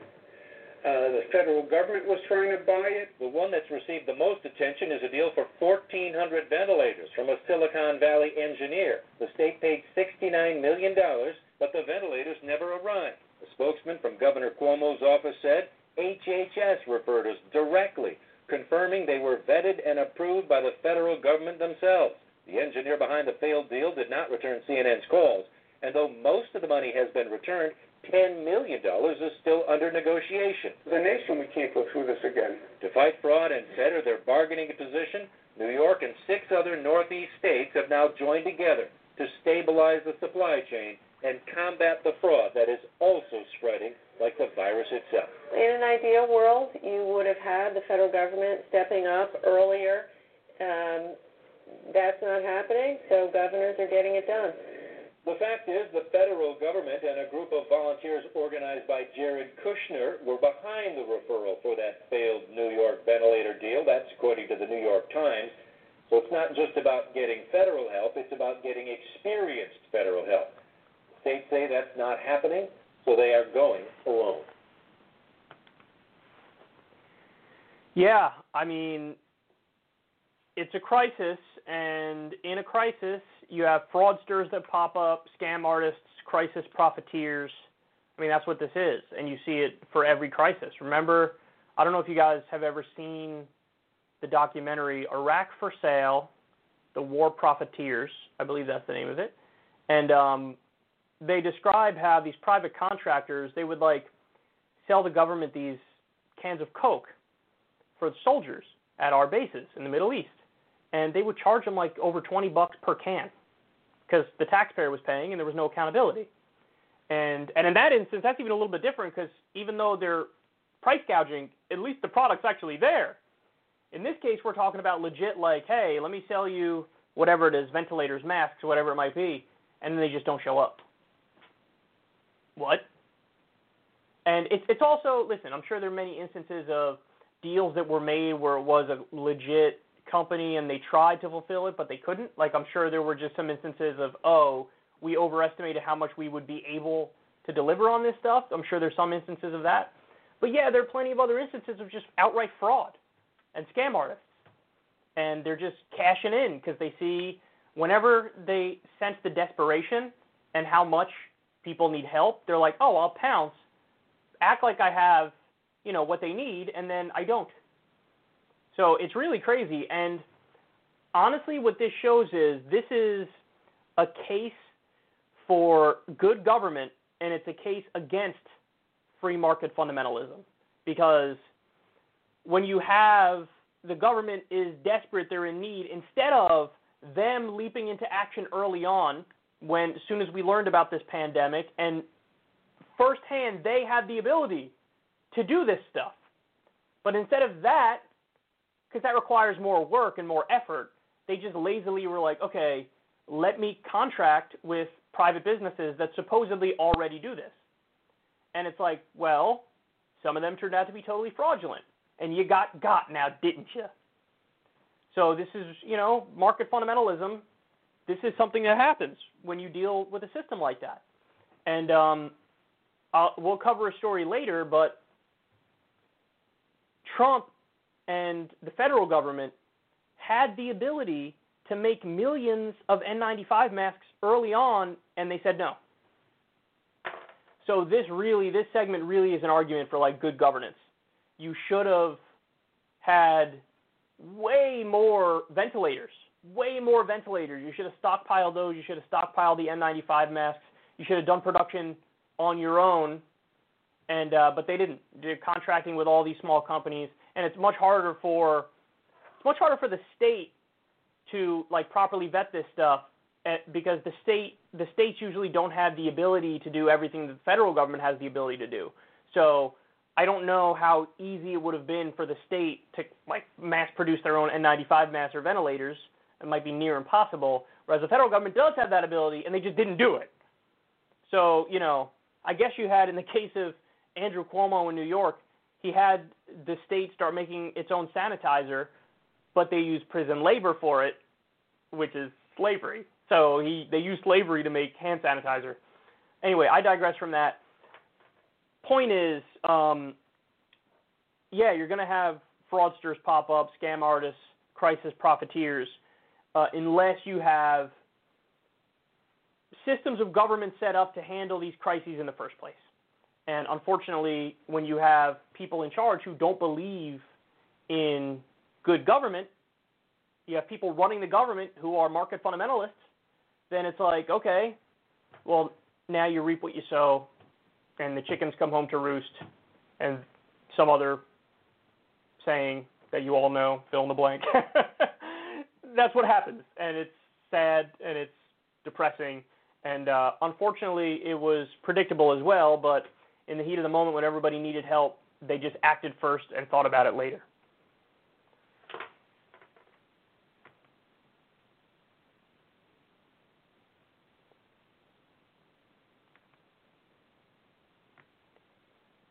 Okay, next.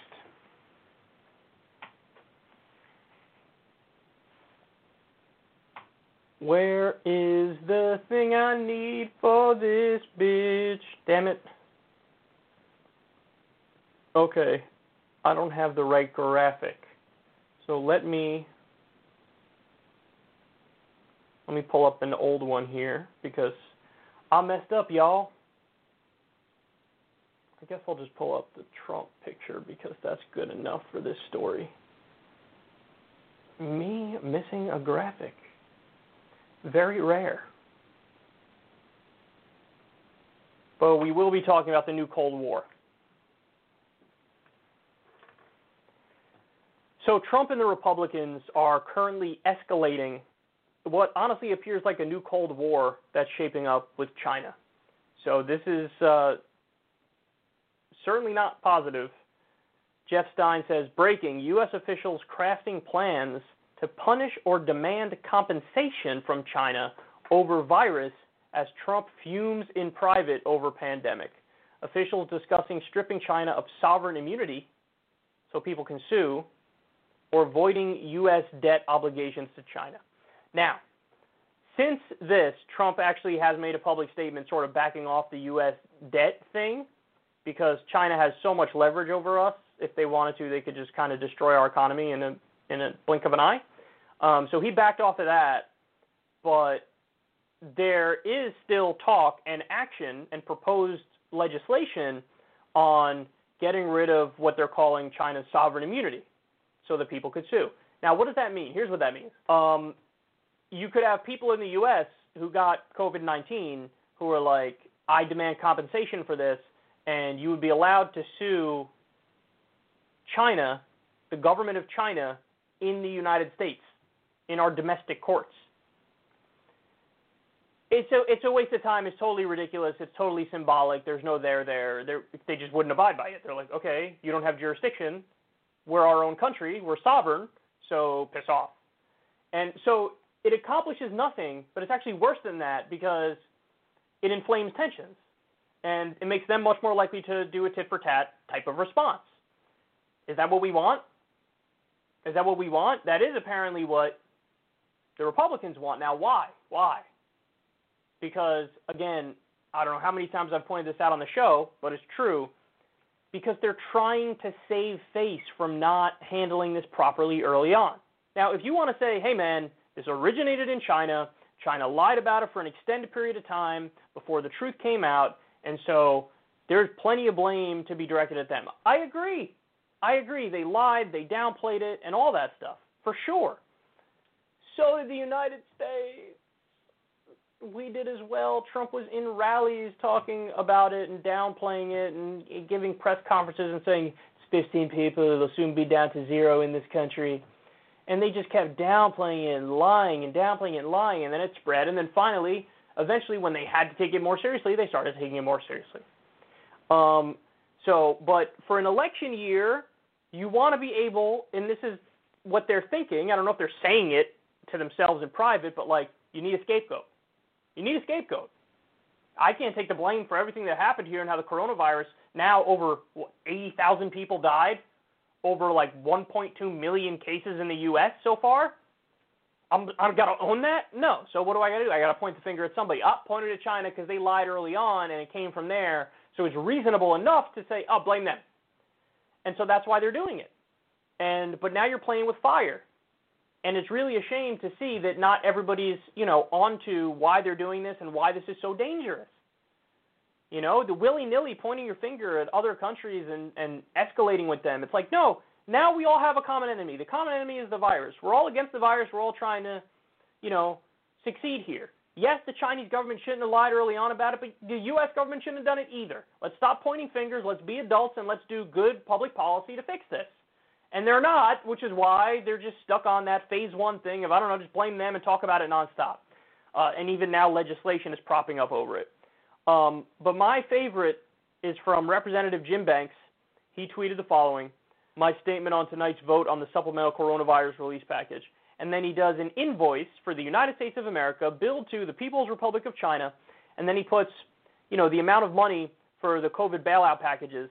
And this was from a while ago. We've since had more packages. But invoice total, $2.81 trillion. So he's saying, I'm going to bill China for this money, and, they better pay up. And this stuff is having consequences, man. And we don't want to get into tit-for-tat. We don't want some sort of retaliation from them. Just so everybody understands, as much as we hate this fact, we're still dependent on them for our supply lines. Now, if I was president, I would totally do more manufacturing here at home, and so we wouldn't be so dependent on them. But we are dependent on them, so why would you want to escalate tensions with a country that holds all your debt and that you're dependent on right now? Because they're idiots, and they would rather play politics to try to save face than address the reality of the situation. So, not good, man. Not good. And in the same way that, I was doing my best to stand against the escalating tensions with Russia when Democrats were saying it's the new Pearl Harbor that, Russia intervened in our election, and I was calling out the BS that is Russiagate every step of the way. Now we got to be careful because the new scapegoat is China. And even though they made mistakes early on and they lied and they downplayed the virus, and you could absolutely talk about that, understand that actions have consequences. And when you scapegoat them nonstop and now you're proposing legislation about it, that only leads in one direction, and that direction is very bad, and that direction is not something I want to contemplate. So everybody chill the hell out, or else we're going to be in serious trouble.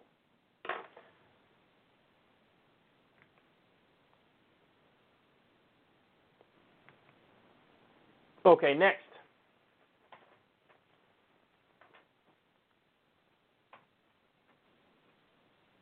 Now I got to go to Andrew Cuomo. Okay. I'm going to attack the chosen one, y'all. I'm going to attack the chosen one. Oh, terrible. Andrew Cuomo has been doing these COVID-19 press conferences, and the media has been nutting all over themselves over these things because he appears to be so much more competent than Trump, so much more intelligent than Trump. He comes across like a serious leader in these press conferences. And I'll admit that. I've seen him. He comes across like a serious leader who's, being intelligent in how he's approaching this, and he's got a system in place, and he's got problem solving happening. And so you look at it and you go, wow, that looks presidential. Now, as a direct result of these press conferences being, pumped out everywhere, his approval rating is now like 80%. And sometimes in times of crisis, people fall in line behind their leaders. We saw with 9/11, Bush's approval rating was like 80 or 90% after 9/11. And now this is happening as well with COVID-19. And because Andrew Cuomo is out in front of everybody all the time doing these press conferences, it's a natural reaction. And so you look at it and you're like, wow. So he's getting some amazing press. Well, Cuomo decided to take it a step further here and use his COVID-19 press conference on Mother's Day to do some warm and fuzzy propaganda for himself, and he brought his mother onto the press conference through a Zoom call or a Skype call.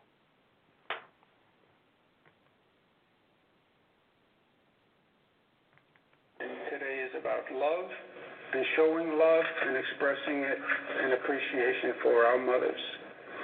And my mother, who I cannot see today because I am in a position where I am exposed to too many people, and if I go see my mother, Dr. Zucker, the health commissioner, says it would be risky for me to see my mother because I want to make sure that I don't infect her with anything.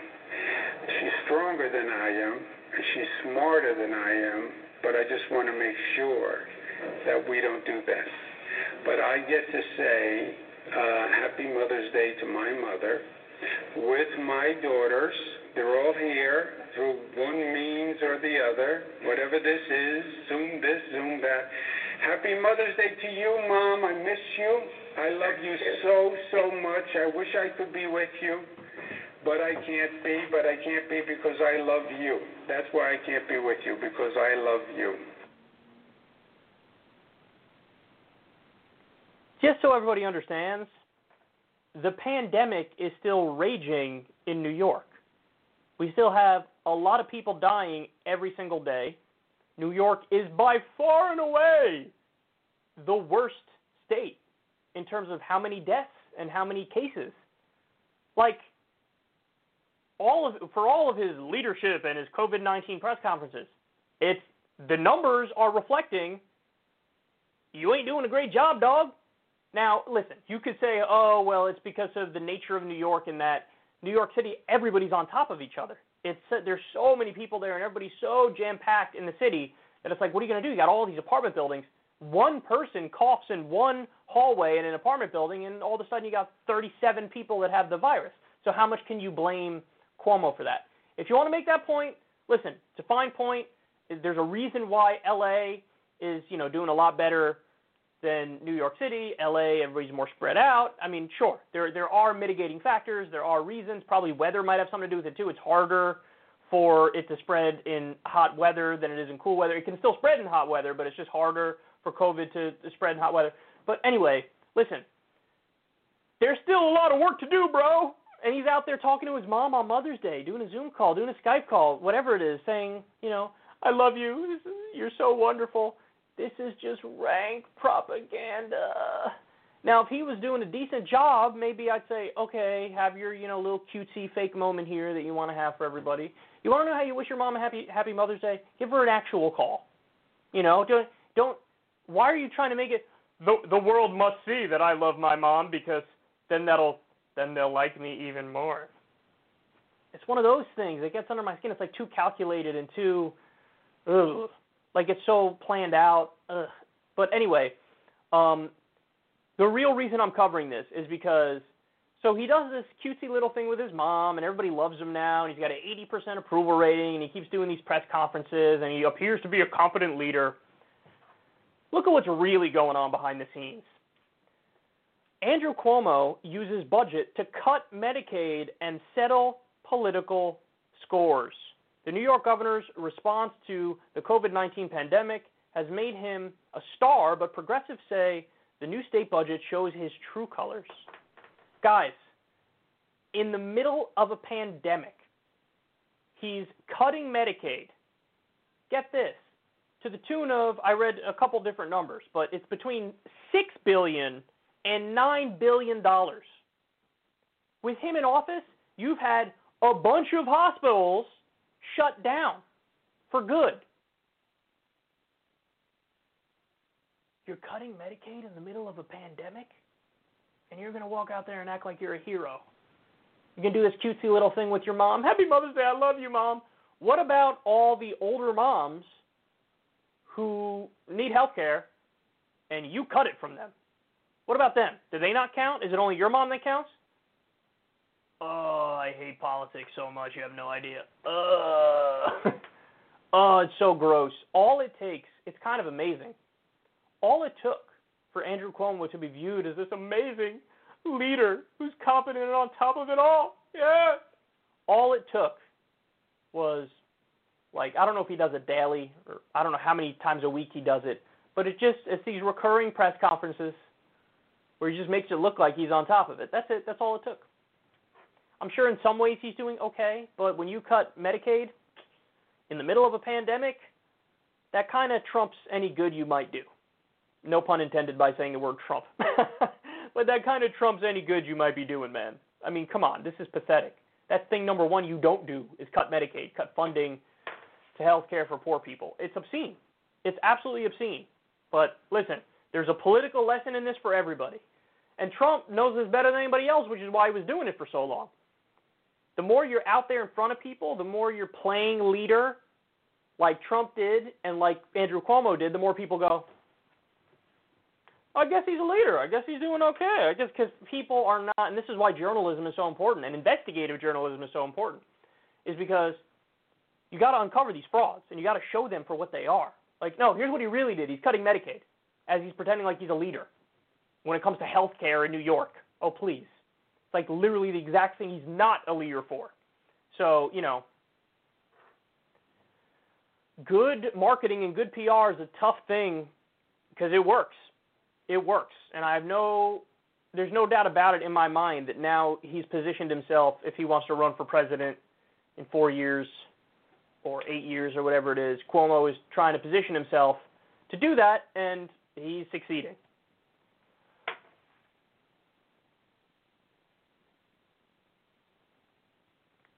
Okay, next.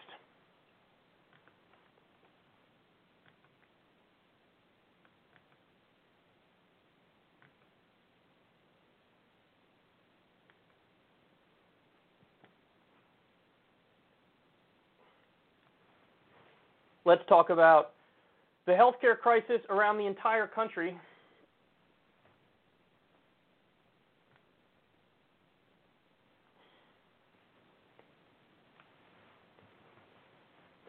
Our healthcare crisis just had jet fuel poured on it as a result of COVID-19 and the economy imploding. So it's been massively exacerbated. Look at this.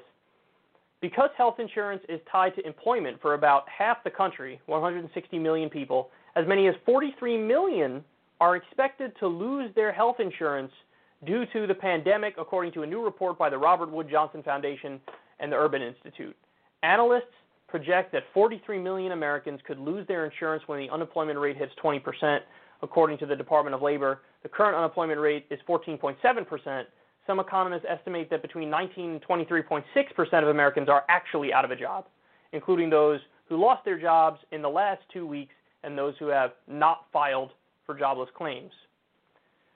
So, I mean, that says it all right there, doesn't it? That And I don't think this includes the about 28 million people who didn't have health insurance before the pandemic hit. So add 43 to about 28. That's a lot of people who don't have health insurance. That's a lot of people who are screwed. And this is what the system is like now.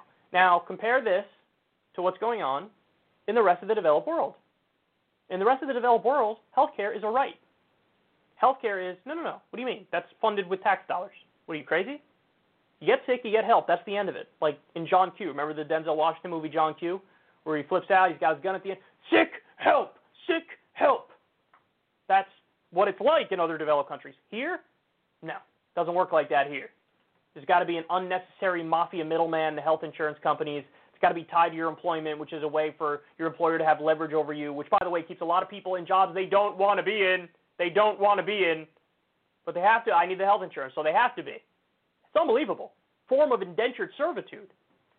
Our system is totally broken. Totally broken. What we need is Medicare for all, and we need it now. We absolutely need that. We need to copy the rest of the developed world. I don't care. Pick your country. Pick whatever developed country you want. We'd be better off with that healthcare system than we have here with ours. And there's different ways of doing a universal healthcare system. There's public funding of public institutions like the NHS in the UK. There's public funding of private institutions like France. But the connecting tissue is public funding. It's funded with tax dollars. Instead of our money goes all towards war and corporate bailouts, they do healthcare there. That crazy idea. Okay, so here's what corporate Democrats like Joe Kennedy, here's what he's saying as he runs for office in the middle of this pandemic, and these facts are rolling in about millions of people losing their health insurance. Look at this. Not a single patient should be forced to fight off medical bankruptcy in the midst of a global health pandemic without a lawyer by their side. That tweet is too perfect. Somebody frame that and just put it as the perfect encapsulation and representation of the neoliberal corporate period of the Democratic Party. There was the FDR phase, the Social Democratic Party, and then obviously at post-Reagan, you really had the Democratic Party move to the right, welcome the corrupting big money, and then you have the Bill Clinton, Hillary Clinton, Barack Obama, Joe Biden neoliberal period, right? This is the perfect encapsulation of that period. It's like, all right, I'm going to show you guys that we're better than the Republicans and we care. Not a single patient should be forced to fight off medical bankruptcy in the midst of a global health pandemic without a lawyer by their side. Needlessly complex, convoluted, complicated, whittled down. You want to know how that tweet would have been good? Here, ready? Not a single patient should be forced to fight off medical bankruptcy. Stop right there. That's it. Not a single patient should be forced to fight off medical bankruptcy. That's it. That would be a wonderful tweet. I'd retweet it. See? That's right. Medicare for all. Let's go. Let's do it. Medical bankruptcy shouldn't exist. They don't exist in other countries. They don't exist. But instead, that was only half of it. And then he goes on. So it's not that you shouldn't be forced to fight off medical bankruptcy. No. It's that you shouldn't be forced to fight it off in a pandemic. Oh, okay. So when it's not a pandemic, that's fine. When it's not a pandemic, yeah, go medically bankrupt. I don't care. If it's not a pandemic, yeah, that should exist. That concept should exist. But you shouldn't be forced to fight off medical bankruptcy in a pandemic, because then it'd be wrong if you had to fight it off in a pandemic. And actually, I want you to have to fight it off, but I will have a lawyer by your side. These people stand for nothing. See, this is what happens when you want to be a good person, but you prioritize your donors who are funding your campaign above just being a good person and doing the right thing. That's what this is. This is, let me check where I'm getting my money from. Look at that. I'm getting some money from Big Pharma. I'm getting some money from for-profit health insurance companies. I'm getting money from Wall Street, whoever it might be, whoever these donors are, military-industrial complex. So, I want to be a good person, but it kind of gets in the way because I won't get the donor money the next time, which means I might not win, so I got to sell out. So, okay, how do I water this down? Not a single patient should be forced to fight off medical bankruptcy in the midst of a global health pandemic without a lawyer by their side. Well, thank you, Joe. What an inspiring message. By the way, JFK, he was in favor of a universal health care system, and we covered it on this show. So I think it's safe to say he's rolling over in his grave right now. Okay, next.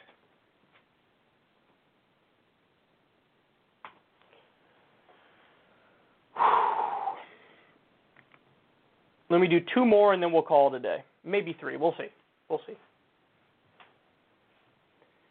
There's a crisis in America which isn't getting nearly enough coverage, and it's this giant uptick in Americans who are going hungry. So you see, I have this is for the Great Depression, the food lines, and I got similar pictures from today now. This is seriously Great Depression level stuff.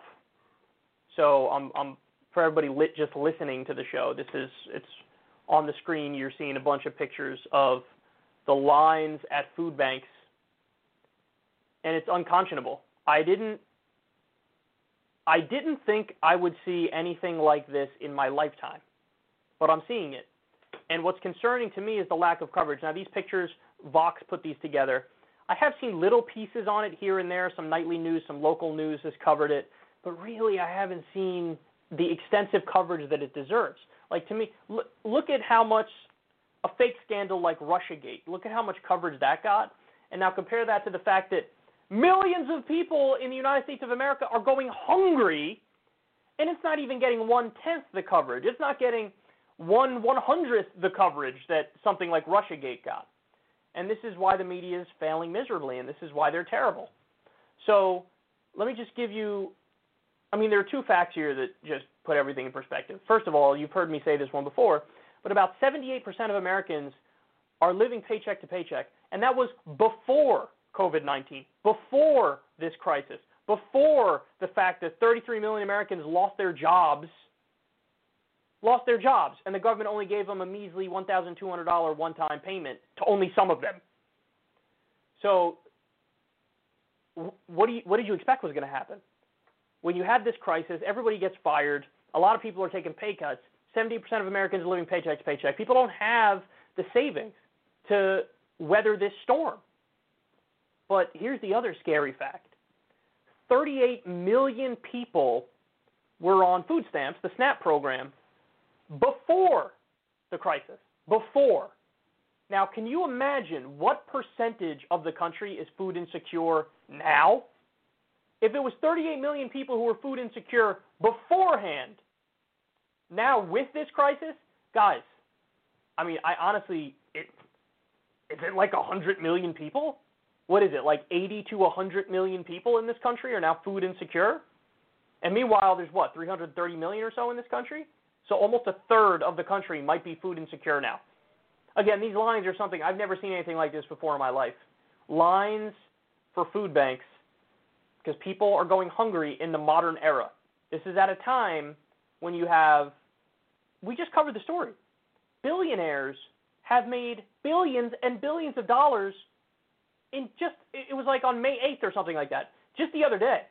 They made billions of dollars in one day as people go hungry in this country. Don't tell me we don't need to do massive redistribution of wealth. Don't tell me that we don't need to do UBI. Don't tell me that we don't need to do Medicare for all. Don't tell me that we don't need hazard pay for these frontline workers. Because what's happening right now is unconscionable. And there's no leadership. And yes, it's in the Republican Party and the Democratic Party. There's no real leadership that's fighting against this and winning. And it's a miserable thing to see, and it breaks my heart. But this is where we're at. So, lines at food banks in 2020, it's beyond heartbreaking.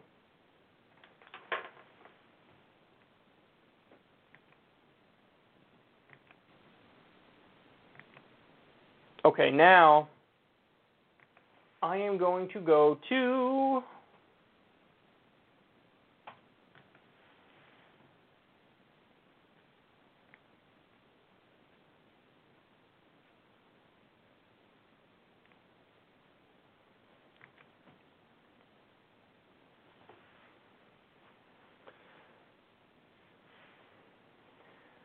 All right, so let me show you.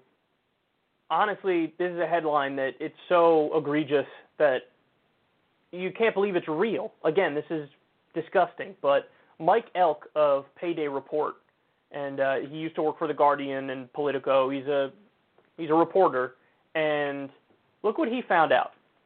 Striking garbage workers in New Orleans making $10.25 an hour were fired this week. Now they're being replaced with prison labor. Prison labor. So one of the protesters, one of the garbage men who's leading the strike, said the following: $10.25 to pick up trash. Come on now. It's contaminated with coronavirus. So what they're asking for is protection, and they're asking for hazard pay, which is only like super duper reasonable, and coronavirus bill number 1 should have had hazard pay in it, and it didn't, and it doesn't. And now we're on the 4th or 5th or whatever the hell we're at now, and we still don't have hazard pay. Some companies are voluntarily doing it, but it's very few. We need a law on this front.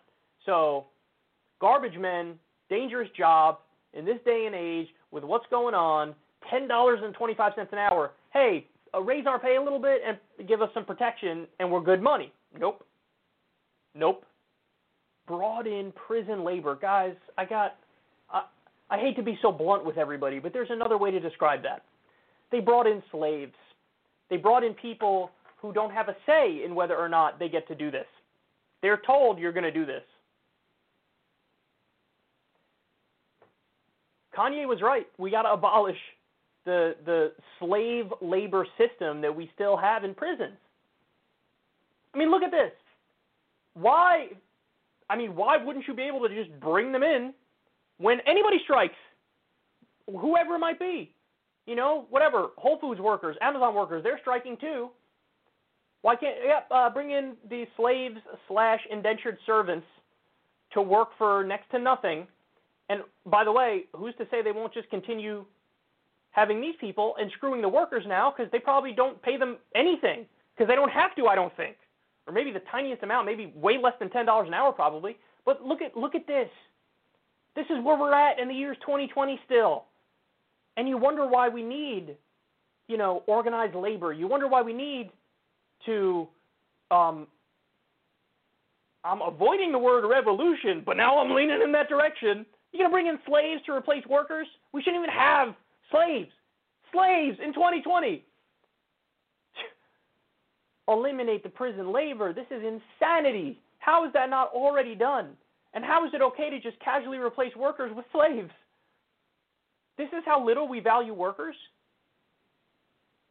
Devastating. We need organized labor. We need stronger labor laws. We need universal basic income. We need hazard pay for the duration of this crisis. I mean, this stuff is obvious, man. By the way, nobody else is covering this. Nobody else is covering this. Mainstream media, they're not going to touch this story. What an amazing story. This is wild. This is happening in 2020. And the final thing that I want to point out here, and again, credit to Mike Elk for tracking this. You ready for this? Since March 1st, in the U.S., you know how many COVID-19 related strikes there have been where working people are like, listen, we need protection, we need hazard pay, you got to work with us here. You know how many there have been? 191 strikes since March 1st in this country. 191 strikes, 191 different attempts of workers, respectively, around the country going, hey, bro, we need protective gear and we need some more pay. It's a pandemic. You want to go out there and maybe die for this job? Are you serious? More pay and protection. 191 strikes. 191. How many of those have you heard about on CNN or MSNBC or Fox News? Probably none of them. Maybe one or two.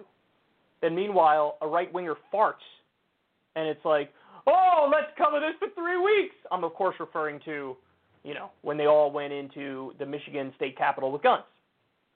And I said, hey, man, listen, if that's what it takes to get eyeballs on the protests, okay, then have some left-wingers show up to a state capitol or two with guns. Don't use them. I believe in nonviolence to my core. I believe in nonviolence in my core. Never use them. But if it just takes holding them and showing up to get the squeaky wheel gets the grease, right? So, okay. Then we'll make some more noise. Here, see? Now we're protesting for labor rights and we're packing heat. How you like them apples? Hey, if that's what's needed, so be it. But 191 protests, basically none of them covered. These are workers' protests, so demanding to be treated fairly, so they lean left.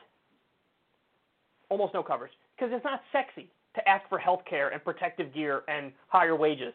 But it is sexy when you say open everything up so we could all die quicker.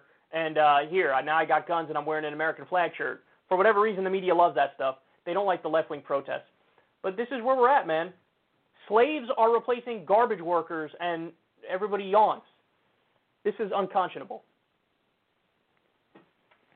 All right, we're out of time, guys. We're out of show.